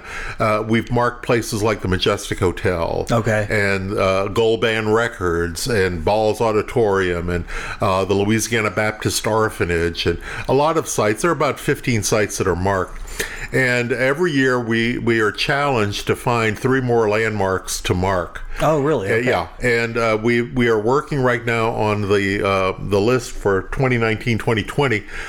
It's an expensive process. The Preservation Society has to generate money in order to put these signs, which tell a thumbnail history on the actual site where the structure was. Tells the thumbnail history, directs you to the website of the Preservation Society. It gives you more information and links to other resources. So if you want to know more about Ball's Auditorium, you can go to the website. You can read about Ball's Auditorium, or you can learn about what happened to the Louisiana Baptists when the orphanage shut down in 1926. So, or St. Charles Academy, or any of the number of other places. Well, we are looking for new sites, and we're trying to encourage people to provide us links and leads to new sites. Okay. So we've already had a couple of interesting leads. There are folks that are interested in marking the site of the Chateau Charles. Oh, yeah. The Chateau Charles, a fascinating building, a wonderful example of what it was like mid-century. It was a motor hotel is what they call it. It was kind of one of the only things like that around here. It was, and it was very prestigious in its day. Elvis stayed there. Now it's just a parking lot, unfortunately. Yeah, its water system was contaminated, and it had to shut down because its water system was contaminated. My mother was a maid there whenever I was a young boy. Oh, well, we used to eat there. I mean, it was a fabulous place to eat, and we're thinking that but we need that story. So we have a shout out to the Tullis family to give us the Tullis Tullis family history, and we want images of that. Seriously, it's one of the buildings that needs to be looked at. But we are looking for other candidate properties too, and you can't just say, "Oh, well, I think Barden's needs to be marked," or Joseph's Pizza needs to be marked, or the New Moon Theater needs to be marked. We would like some candidate properties from West Cal too. Yeah, because West Cal history is just like Charles history. West Cal history needs to be shared. It needs to be out there. So this is a particular effort for listeners. If you do have candidate properties of structures that were important to the history of Southwest Louisiana, to contact the Preservation Society either at their Facebook page or their website, calcareepreservation.org, or on Facebook it's Calcasieu Preservation Society, Historic Preservation, and just message us. Let us know. Give us the history of the site. If you have information about, for example, the Chateau Charles, then tell us some of that history. As I say, we do have a shout out to the Tullis family, who were the last owners, to give us some of the history, because the guest list was spectacular. Yeah, that's what I've heard. Yeah, and it would be wonderful to be able to share that history, because there's absolutely nothing left of it, and that's one of the sad things, is that we do have buildings that have been determined to be disposable, and they're gone. And once they're gone, those memories are gone too, unless you have something that tells that story. It's interesting how that works. I mean, and I couldn't tell you the particulars of it, but I think it's the residue of memories, I guess, that you don't really have landmarks or you do have where landmarks are important. So when I was a kid, I had to have ear surgeries in Shreveport, Louisiana, but I was very young. Mm-hmm. And when I got older and I would go to Shreveport, I'd always take the interstate and just blow right up there and come back. But then I had to get off one time, and I ended up taking some backcountry roads. And I mean, even as an adult, I would go, this looks familiar. This building looks familiar. This looks familiar. You go through these little towns, and this gas station is old. A lot of these things are shut down. They're gone. But there's something special about being able to actually see that and touch it. It's the prop that you need to have to tell the story. It's a memory aid. Yeah. And if you can have the memory aid serving a contemporary purpose, it's wonderful. I mean, for example, Calcasieu Marine National Bank has, for people who are bankers might remember it. People who are interested in the Burton or the Lawton families, you have a connection there. But if you had somebody who got married there, it has a life beyond its original purpose, and that's part of it. The stories it has to tell can be told, whether it's a bank, an event center, or something else, as long as it's still there. Yeah. Once it becomes a vacant field, it no longer has the power to tell stories. It no longer has that power, and that's something that we should never erase our history. Sometimes the history needs to be there. The structure, the site, the thing needs to be there, just so that it marks a spot in time when this was the way it was, whether right or wrong. This was the way it was. Yeah. And it needs to tell that story. Elsewise, we have nothing to base our culture on. Yeah. Some places for me, and it's interesting the timing we're having this conversation, places for me that I can do that are cemeteries. Yeah. They tend to not change from the inside, right? So if you go to an old cemetery that you've frequented, and maybe you have memories there, or maybe loved ones there, or it's a place that you just like to get away to, which I do because they're very peaceful. I like to go there because it doesn't change. I can go to the interior or the oldest parts, and it feel like it's captured, it's protected, Yeah, if you go to Antioch Bigwood Cemetery, if you go to the central part of that, it's pretty much the way it was 70 years ago or today. Yeah. It doesn't need to be maintained. I mean, every cemetery, again, has to deal with the issues that we deal with here, because we are in a particularly bad climate, ecologically speaking, for structures, and so we have to be really, really sensitive to these things. You live on the coast, you have coastal issues that have to be tended to, but you're right, cemeteries are a great example of telling those stories. And whether it's Antioch Bigwoods or Henning or Bilbo Cemetery, or Sallier, or any of those, they're stories that are told that can only be told because the memorials are there that can make those connections. It's very interesting. I was out at It's not Consolata, but whatever's right next to Consolata. Yeah, Prion Pines. Prion Pines. And I stopped there one day between meetings to go take a walk. And then I hadn't been out there in months, and I walked by Elton Louviere's grave. And then as I kept walking, I walked by Beverly Pittman, the owner of KD's stone. And I said, this right here, just that sector, captures a moment, a particular section of time. Here's some people who had businesses. Here's an artist that made an impact, all just in this row. And, cemeteries are clustered that way a lot of times. You'll have this little bit of time where a particular set of experiences happened or history happened. Exactly. In Lake Charles, interestingly enough, there are two cemeteries that I have a particular affinity for because there are huge monuments there that some folks may not know about. After the Audrey hurricane, there were bodies that were found for months and months and months afterwards, and there were unidentified remains too. And there are two cemeteries that happen to have the remains of the unknown from Audrey. Highland Memorial Gardens on Gulf Highway is one, and Cambrai Cemetery up on Opelousas Street is the other. Really? And there are large patches that are dedicated to the bodies that were found and unidentified and unclaimed. So it's like a mass grave. They're mass graves for the two, and there's a sadness there because forever the residents of Cameron Parish and the residents of Calcasieu Parish are connected by that tragedy. Sure. And the unknown being buried in those two mass graves is to me it's a chilling sort of thing. Because it's just within my memory. Audrey, I was about 4 or 5 years old for Audrey. Okay, you must be the same age as my mother. Oh my God, I hate to think that that's probably true.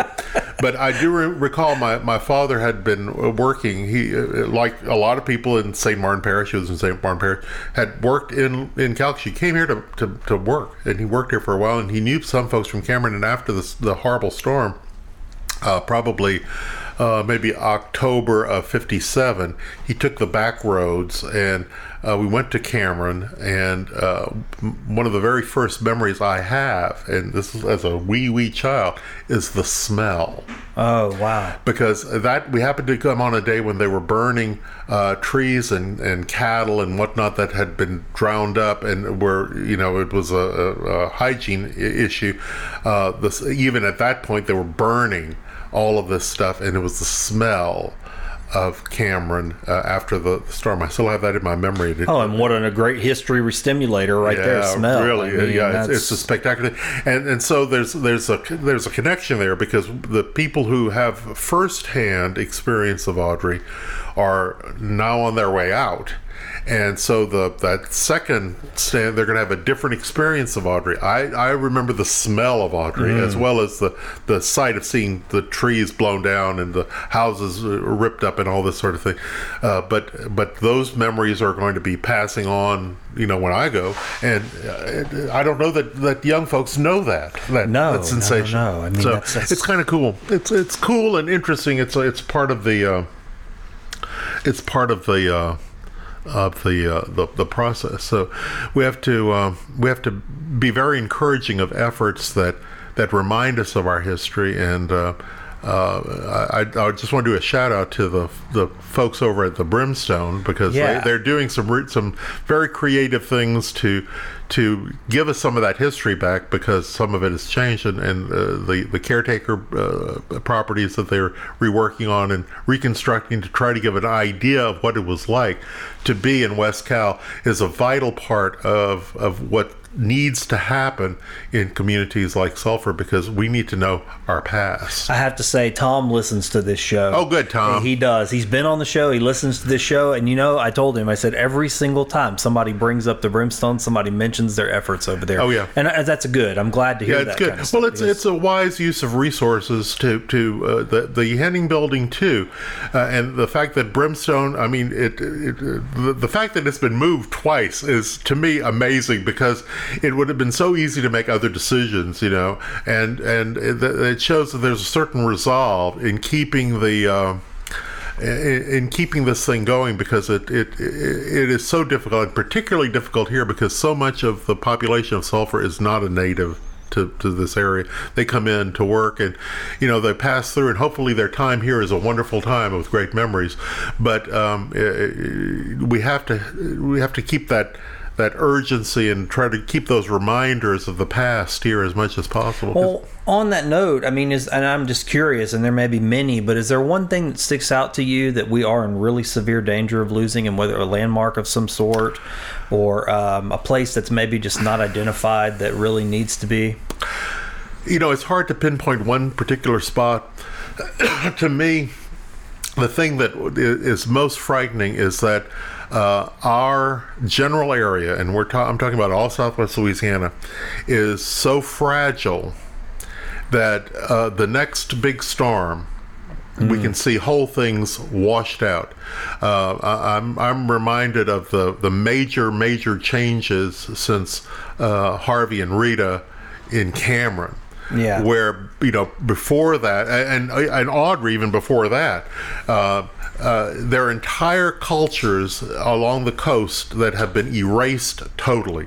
Yeah. Cameron as a community, as a town built around that courthouse, has gone through 3 or 4 lives, and it's been completely washed away. And pretty much now it's difficult. You have to live somewhere else and come to Cameron. Yeah. And the thing is, the same thing that could happen with Cameron and Holly Beach could happen just as easily with Graywood or with Carlos. Yeah. Because the next line of defense is right there. It's where the whole area is very, very fragile.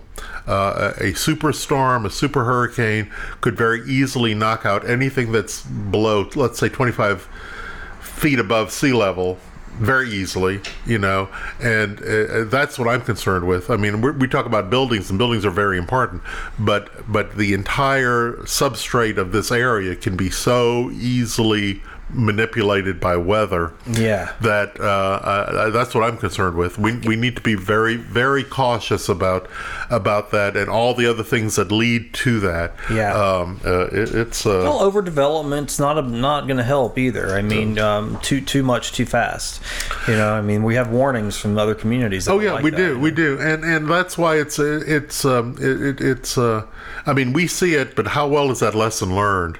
Right. Well, prophets drive many things, and sometimes it's not always good sense. Well, the odd thing is, though, that we have to remember that the prophets that remain home are the ones that are used to repair where there are problems. Right. And it's good that our corporate residents are aware that they have an investment that has to be protected too, and maybe that's the way to approach it. Yeah, I got you. Right. I'm reminded about perhaps the most resilient symbol of Southwest Louisiana, to my mind, is something that you may not know about, but I'm a real keen supporter of, is the Sabine Lighthouse. I've never been to the Sabine Lighthouse. You need to go to the Sabine Lighthouse. It was authorized by Martin Van Buren. Really? 1856. I've only seen pictures. Well, let me tell you, the Sabine Lighthouse, which there is an active proposal now to stabilize it and do, has withstood hurricane after hurricane after hurricane. It's right at the very tip edge of Louisiana. It's one of the few lighthouses you can actually go and look at. Just drive down 82 and you can take a little side road and take your glasses and look at it. It's fabulous. And it, to me, is the real symbol of Southwest Louisiana, because this brick structure out in the middle of absolutely nowhere, it's at the corner of the state, has withstood World War I, World War II, the Korean War. It's withstood the Spanish-American War. It's probably the oldest masonry structure west of the Teche Valley and south of Alexandria. It's that important to the area. It's absolutely vital to Texas navigation, because it was the guiding light into the Sabine River and to trade in Beaumont and Port Arthur and all that. That was their lighthouse.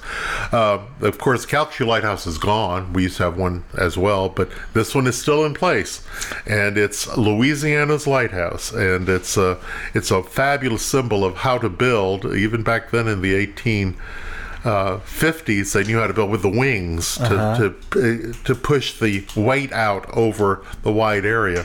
And, so fascinating. Listening to you describe that, I mean, and I could honestly, and you may not agree, but I could compare the way you keep this history to that lighthouse. Well, there you are. I really can. I mean, because it's resilient. It has to be done. It's very important to have good foundation. It's very good to know, where you've come from and how to move forward into the future. Whoever built that lighthouse obviously was thinking about all of that. Hopefully it was. Anyway, there's work out there now to help support it. So it's a shout out to Andy Tinkler and the folks at the Cameron Preservation Alliance, which is doing all they can to keep that building up and moving. In fact, they even have licenses now that you can get license plates now, as a little plug to them. Really? Yeah, you can get a Sabine Lighthouse plate, and I would certainly encourage listeners to do that if you can. It supports the efforts of preservation of that particular. Oh wow! Are there lots of plates like that? Not very many. It's just started. Oh, I mean, wow. it just came on. Yeah, it just came online, I believe, in February. So early part of February. So I mean, you can get a low number. You probably get, a 2-digit number, but it would certainly support the efforts of the. I actually would encourage people to do that. I actually would like to do that myself. I didn't know that. Well, yeah. If you don't want to support McNeese, or you don't want to support, so we have a problem in our family because I'm LSU. Melinda, my wife, is. Went to Louisiana Tech. I see. So it'd have to be a LSU La Tech thing, and they don't have that plate. But we've waiting for our license plate to come in from them. Yeah, we're waiting for our license plate to come in. But if the husband is a McNeese and the wife went to some other school, you cannot have, unless you have more than one car, get a Sabine Lighthouse plate, because then you sort of split the difference, because it's definitely an effort that needs to be supported, because to me it really is the symbol of the entire region. It's not just Cameron's lighthouse. In fact, at the time it was constructed, it was in Calcasieu Parish. It was really? Part of Imperial, it was part of Imperial Calcasieu at that point. Cameron didn't get set up as its own parish until 1870, and this lighthouse began in 1856. I think they started work on it, and it worked as a lighthouse for 90 years.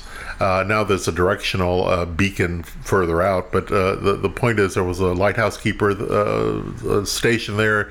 The famous battle, the Texas Civil War battle of Sabine Pass, the two battles of Sabine Pass where Dick Dowling fought and all this stuff, takes place right there.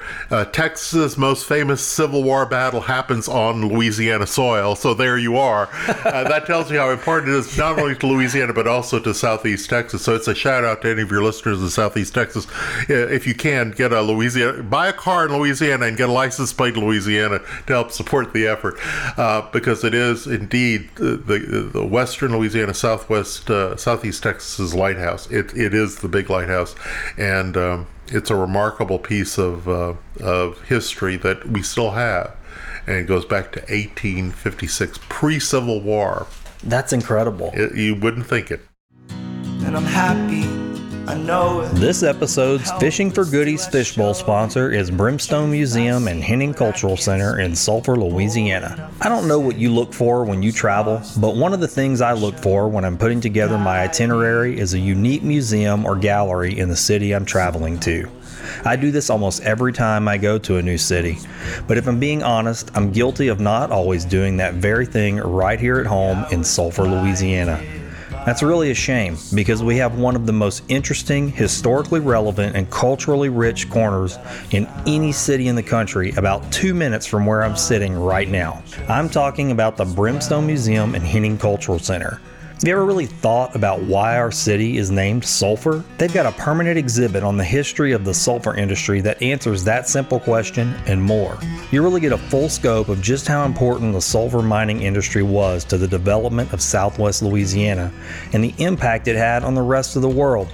Yes, the rest of the world. On the same property, right next door to the museum, is the Henning Cultural Center, presenting some of the most interesting, modern, and culturally relevant local art shows I've ever seen. My dear friend Tom Trahan and the Brimstone Historical Society have really worked hard to give us this treasure, and it's a multifaceted jewel that I plan to take advantage of more often. You don't have to wonder what their hours are, or how to get there, or what shows are coming up. Just go to brimstonemuseum.org like I did, and subscribe to their mailing list right there on the homepage. That's brimstonemuseum.org. Tom will make sure you start getting the announcements for each and every new show at the gallery. But you don't have to wait for the mail to arrive to enjoy this historical local treasure. You don't have to be guilty, like me, of overlooking a local wonder that conveniently sits next to the Grove, one of the most beautiful walking parks in Southwest Louisiana. Drop in and say hi to Tom for me. Tour the museum and center, and make sure to tell Tom that you heard about Brimstone Museum on Find the Good News. Now, let's take that dive in the fishbowl. I'll tell you, this has been a ton of fun. I could actually probably listen to this all day. There is a part of this show, if you've ever listened to it, called Fishing for Goodies. Yep. And this fishbowl is full of questions. And you get to draw three, and then we'll discuss them. Now, I don't know what they all are. These are some of them from past guests, and this is interesting. Yeah, and I don't know what you're going to get. And some of them are from a writing deck. There's all kinds of things in there. Oh, really? Yeah, and I've been surprised a few times. Okay, 3, huh? Okay, here we go. This should be fun. Okay. Which character from a movie or book would you most like to meet, and why? Oh, my heavens. There's probably a few, huh? Probably a few. Describe what life would be like in 3 years if you don't allow your bad habits to stop you. Oh, my God.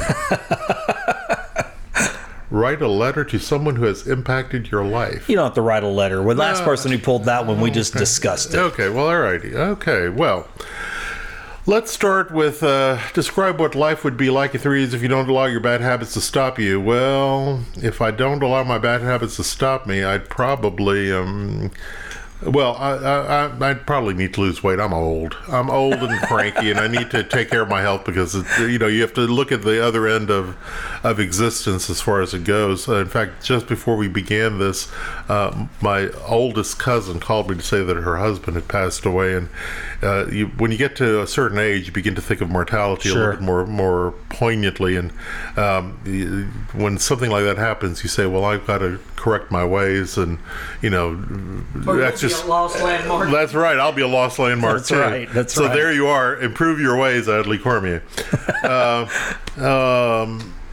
Which character from a book or movie would you most like to meet, and why? Wow. Gosh, I'll really have to think about that. Write a letter to someone who has impact.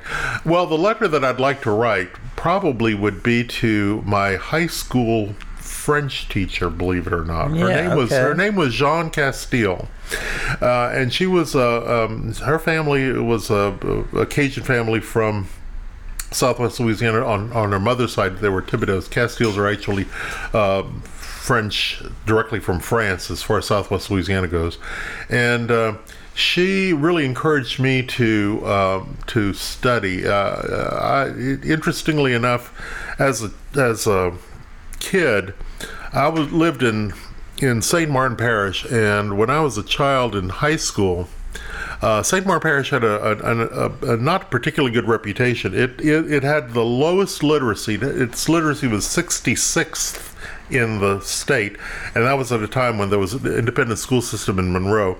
It was the last school system in the state as far as literacy went, and Louisiana was the last state in the nation as far as literacy, so we were the bottom of the barrel. And one of the things that the school board did in St. Martin Parish back then, this was in the late 60s, early 70s, they decided that they were going to improve the teaching quality, and one of the teachers that they brought in was John Castile. And John Castile really encouraged all of her students, and particularly me, to continue and to do well, and to one of those teachers that fires you up to learn. Yeah. And she was one of those teachers that fired you up to learn. That's awesome. And I would write a letter to her thanking her for that service. And so Jean, she's gone now, but she's been long gone, and her entire family's gone. But there's a little shout out to Jean Castile. I find that very powerful that you brought that up. I'm going to tell you, I'm going to be blessed here in a few weeks to actually have the teacher that was the same thing in my life. My speech teacher in high school really changed my life. How wonderful. And she's actually going to come on the show. How fabulous. And I'm hearing you say that makes me realize how blessed I am to be able to sit across. Sometimes you have those interactions with people that give you a little bit of faith in yourself and a willingness to go on and make the best of yourself, and they're not I don't think they're recognized. Sometimes I think everybody needs to have somebody that says you can do it. Yeah, you can make it happen. Yeah, and Jean Casso was the one for me. Man, the value of that's infinite. Yeah, it really is. It really is. It changes your life. Which character from a movie? Oh, well, I tell you, I would love to meet. And this is a real character.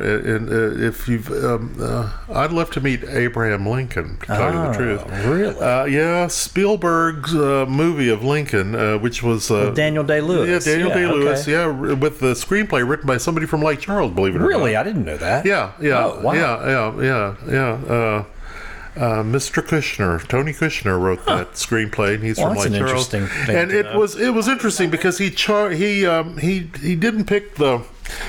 didn't pick something that was more. He picked how to think rather than one of the great dramatic things. It was how he dealt with a particular problem, and I would love to talk with him because so much of the United States history is dependent on the interactions between what happened in the Civil War and just before, just after, and it would be nice to hear Abraham's Yeah, boy, there. you're talking about being dead center of that. Dead center of the issue, because it becomes a little bit of an issue for me, living in the South and having had ancestors that probably had slaves. So far I haven't been able to find any that did because we were poor Cajuns, but there's some possibility back then. You wonder about the relationship of how that actually worked, how people could actually justify that in terms of an economic. It had to happen, according to the South. It had to happen, and I'm wondering why it had to happen, because in another 5 or 6 years we had a complete change with the changes with the steam powered and all the equipment that agricultural renovations and revolution just after the Civil War, when you didn't have to have it's interesting. That's right. Yeah. I mean, technology so much. It's easy to go, "Oh, technology's a bad," and that argument is moot. Yeah. Because things were changing at that point. So it would be interesting to get Abraham Lincoln's viewpoint on that. That's a very interesting answer. Yeah. There you are. Well, that I tell you, that kind of stuff like that really gets you thinking. It does. Sometimes people pick some kind of cheeky character. No. But really to get deep dive into somebody that's like really at the crux of history. Well, really the crux of history. The actual point at which the defining character of the United States was created, as far as I'm concerned, because it pretty much everything that follows becomes connected with that event. Yeah.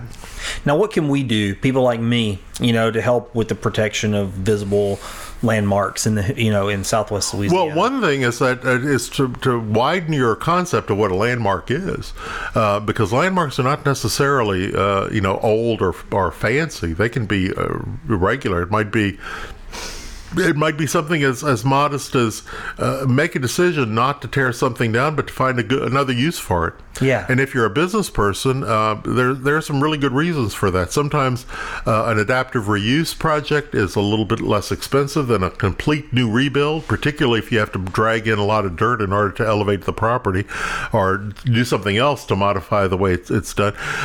So if you're a business person and you're looking for new digs for your business, look around your community at a place that is underused or that is abandoned, and see if it can be revived for for current use, it's a good idea to look at resources. It's good stewardship of existing resources to reuse what you already have rather than to rebuild from scratch. Yeah. And it doesn't have to be big. It can be something as modest or as modern as, for example, when Albertsons and Sulphur left and Kroger's moved in. Unfortunately, Kroger's had just built a new building too. But the thing is, when Kroger's left, somebody else went into that building. So right, it doesn't become a dead property. Yeah, don't keep the properties occupied and useful, and consider maintaining your property as much as you possibly can, because one of the underlying themes of this podcast is that we live in a part of the country where the environment is deadly on buildings. I mean, we're dealing with rain, we're dealing with termites, we're dealing with mold, we're dealing with all sorts of things, high winds, and that means that you have to build to a slightly higher standard if you're expecting to adaptively reuse it. And so we as citizens, we as business owners, we as people who are in the community need to support businesses that do adaptively reuse structures if they can. If you have, instead of going to somebody that's cut down all sorts of trees in order to build to put up a tin building, and you have them, or you have somebody that's been in business for 60 years in the same location maintaining their property well, if you can make the choice, go to one or the other. Adaptive reuse, and that is not, those are good words. Adaptive reuse is something adaptive reuse is good stewardship of resources, and the deal. Yeah, and that's a decision that you can make. You can make a decision to adaptively reuse something if you can. And remember that our history in Southwest Louisiana we're a very young part of the country, very, very young, and that means that things that are 50 years old are old. Particularly when you're looking at Southwest Louisiana. A lot of our history is what we would call mid-century. It's last century. Yeah. But 50s, 60s, 70s. And granted, it's not necessarily the prettiest of architecture, but you can redo the exteriors of buildings, and you can use the good bones that you have. Yeah. Don't be off-put by something. We're also real keen on trying to keep trees in place. Yes. We're big tree huggers. We were talking about this on the last episode. I had Irvin Luke on here, and he said the same thing. Trees are great storm barriers. Really. They are. I mean, they bring the water up into the atmosphere and get it out of the ground. They're extremely important. It helps to moderate the climate. And frankly, there is no better example of that than on an August day. If there are any trees in the parking lot, there are cars underneath the trees. Nothing breaks my heart. I mean, it's just the absolute truth. Nothing breaks my heart worse than when I see that there's commercial property for sale in front of a piece of property that has big, beautiful old live oaks. It just kills me because I know what's coming. The live oaks particularly are living treasures, like the Sabine Lighthouse. They are symbols of Southwest Louisiana. Live oaks don't grow everywhere. Live oaks are important parts of our history, particularly here, because most live oaks, except maybe things like the Sally oak and a couple of odd things like that, were probably planted by men and women who were pioneers in this area.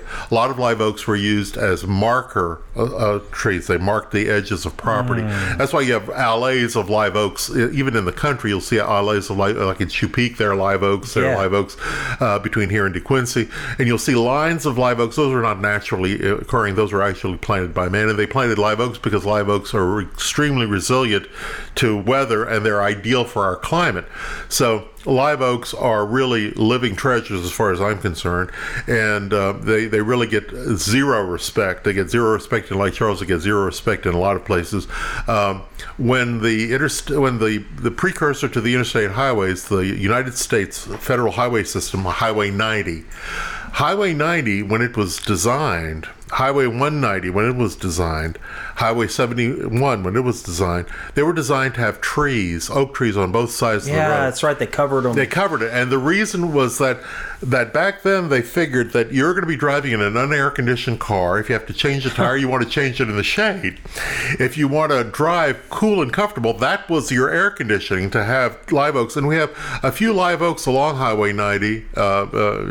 Yeah, we have some here in Sulphur right there. Yeah, exactly. And those trees are absolutely, as far as I'm concerned, specifically monuments in South Louisiana, because as I understand the history of the Highway Department, a fellow by the name, like Charles Person, by the name of Tarbert Slack, and that's a name to conjure with, Slack. Tarbert Slack was the brainstorm for that.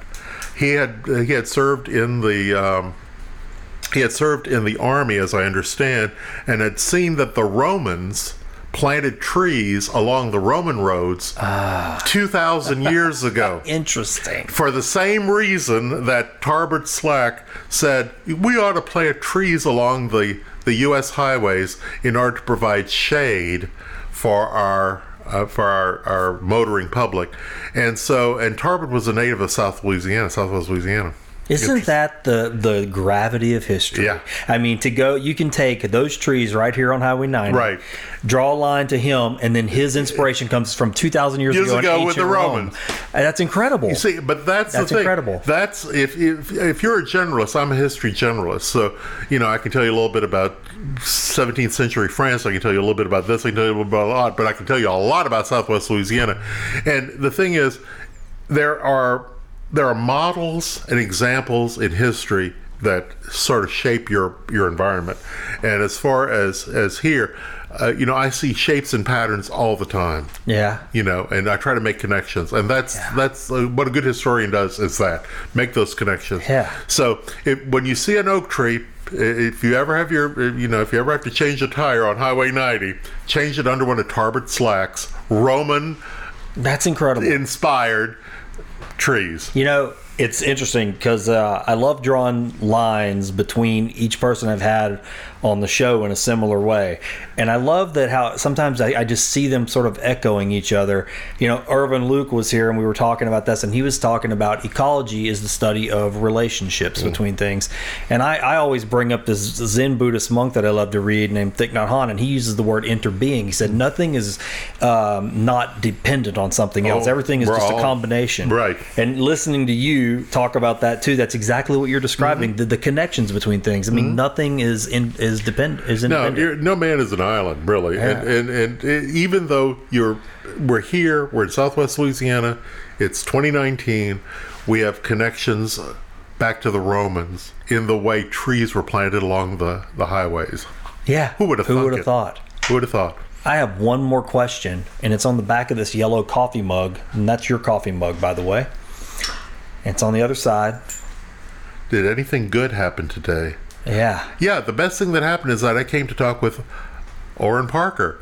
Man, that's fantastic. Yeah.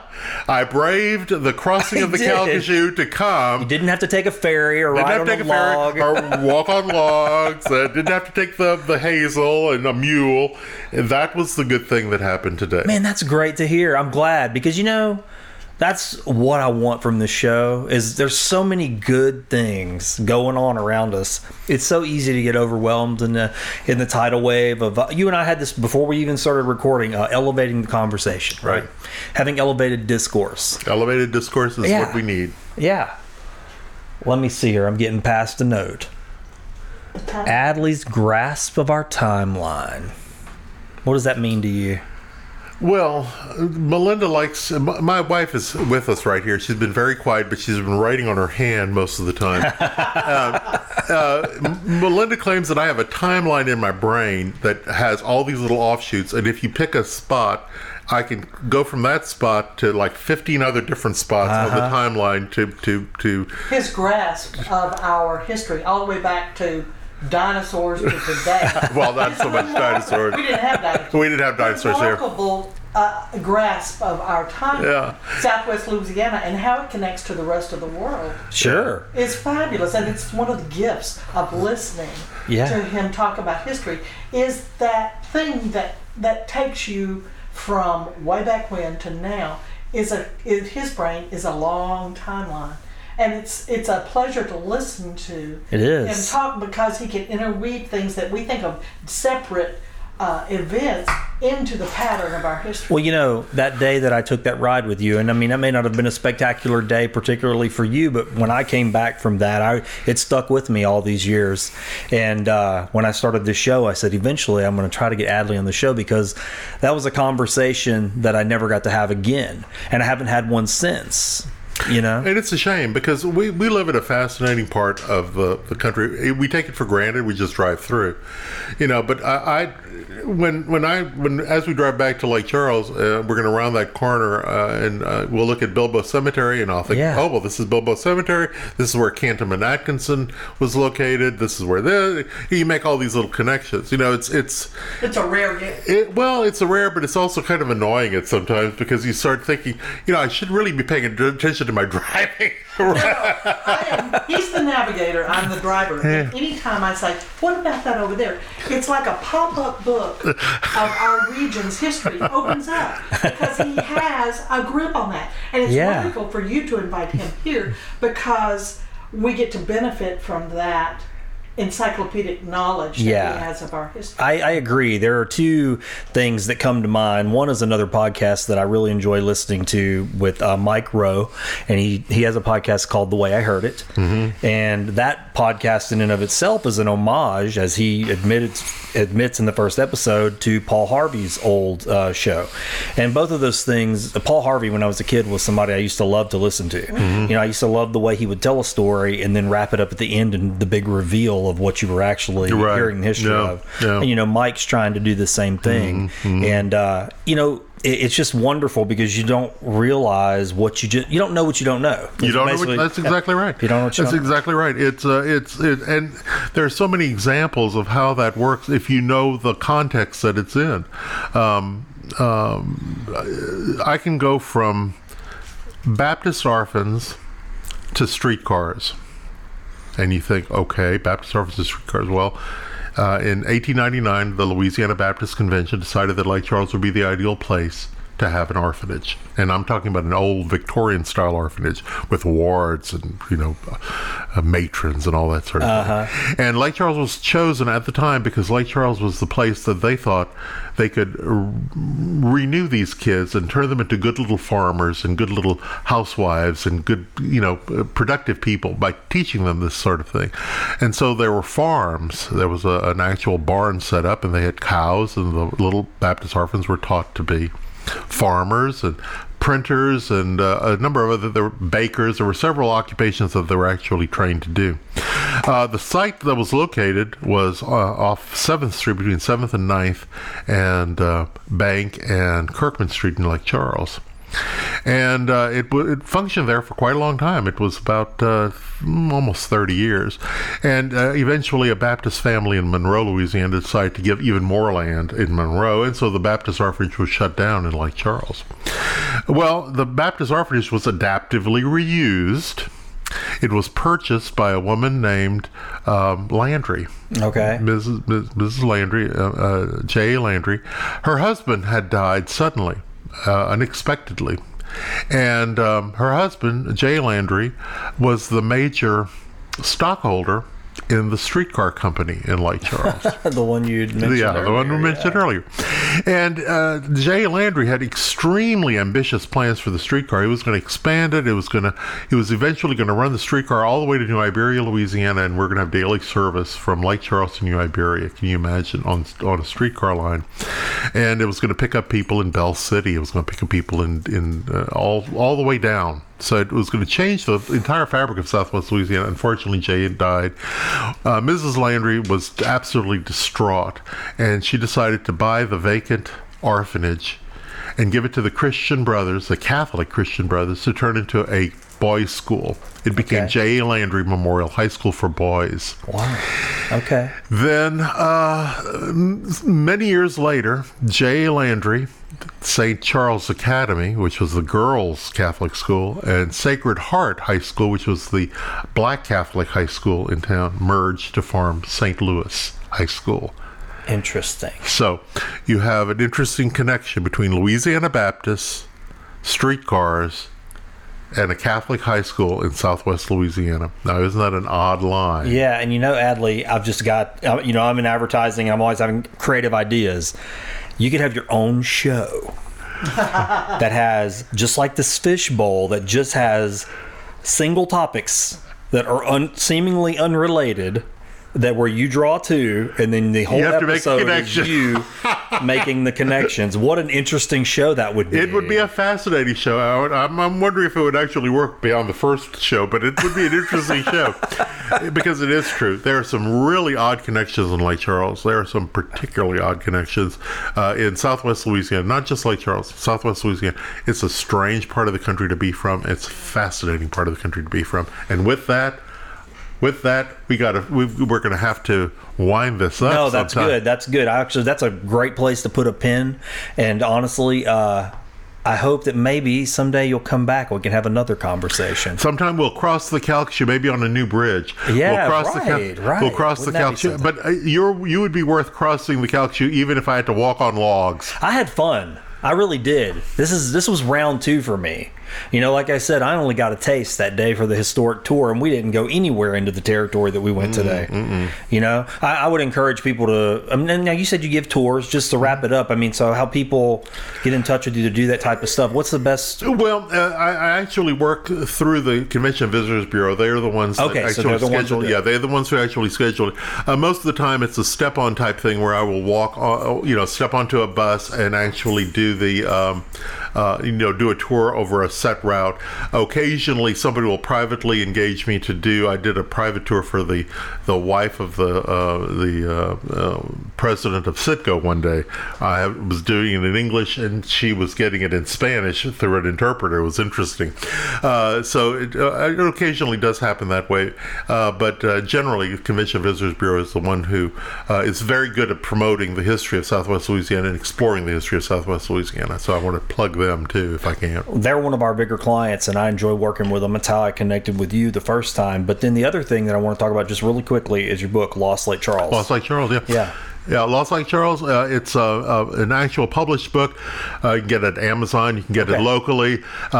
Just type in Lost Lake Charles and you can find it. It's available in a hard copy, paperback. I think there's even an ebook now. I wish I'd have bought a hard copy. Yeah, I didn't know. I got the paperback. But it's now in its second or third reprint, so it's good. Yeah. I was really happy to hear that. Although, to be very honest, one of the things, an interesting little sidelight, my wife's first husband, the late Myron McFillin, his aunt was Nola Mae Ross. Oh, really? A pioneer writer in Southwest Louisiana, a great gal, and she towards the end, I was the relative that helped her schlep her books around, and I said I never wanted to self-publish. She self-published, and when you self-publish, it means that you take on the cost of getting it produced and so forth, and you take the advantage of selling them, but you actually have to sell them. I'm happy to have a national distributor. It's a history book company, an Arcadia print. They have the Lost Lake Charles. They're my publisher, and they're the ones that are getting it out there and making it available. So, my opinion, Lost Lake Charles, required reading for anybody who lives in Lake Charles that's maybe not from Lake Charles and doesn't, even if you do live here. Yeah. It's the history of the area, and it's Lost Lake Charles, but it could just as easily be Lost Southwest Louisiana. Yeah, absolutely. Yeah, you're going to see things, and honestly, you've got a bunch of great photography in here too that people are probably not going to be familiar with. One of the things that we're real lucky with in Southwest Louisiana is that we have a fabulous archives at McNeese State University. Plug to them, plug to Patty Threet, who is the archivist there.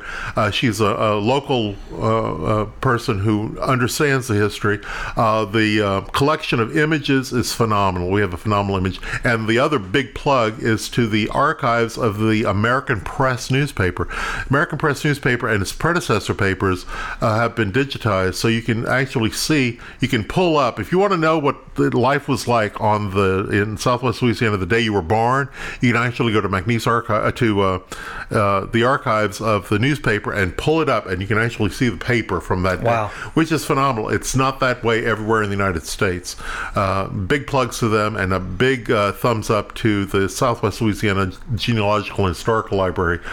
We have fabulous resources for checking out your history in Southwest Louisiana, and a big plug to them. The Calcasieu Parish Library System has a whole branch that deals with history. Anybody listening to this episode needs to have a pen and paper ready to write all this stuff down. Yeah, really. Because really, there is so much information. You can enjoy so much about the history of this area just from listening to this one conversation. Sounds great. It's exactly right. Man, well, my answer to what's on the back of that mug is this was also something good that happened to me today. Oh, thank you. Thank you. And I love you just as well. Thanks for listening to this episode of Find the Good News. If you would like to advertise on this show or sponsor an episode, just visit findthegood.news. Send me a message and we'll see about getting your business, organization, service, product, or event on the show. I deeply thank each of you again for supporting this podcast.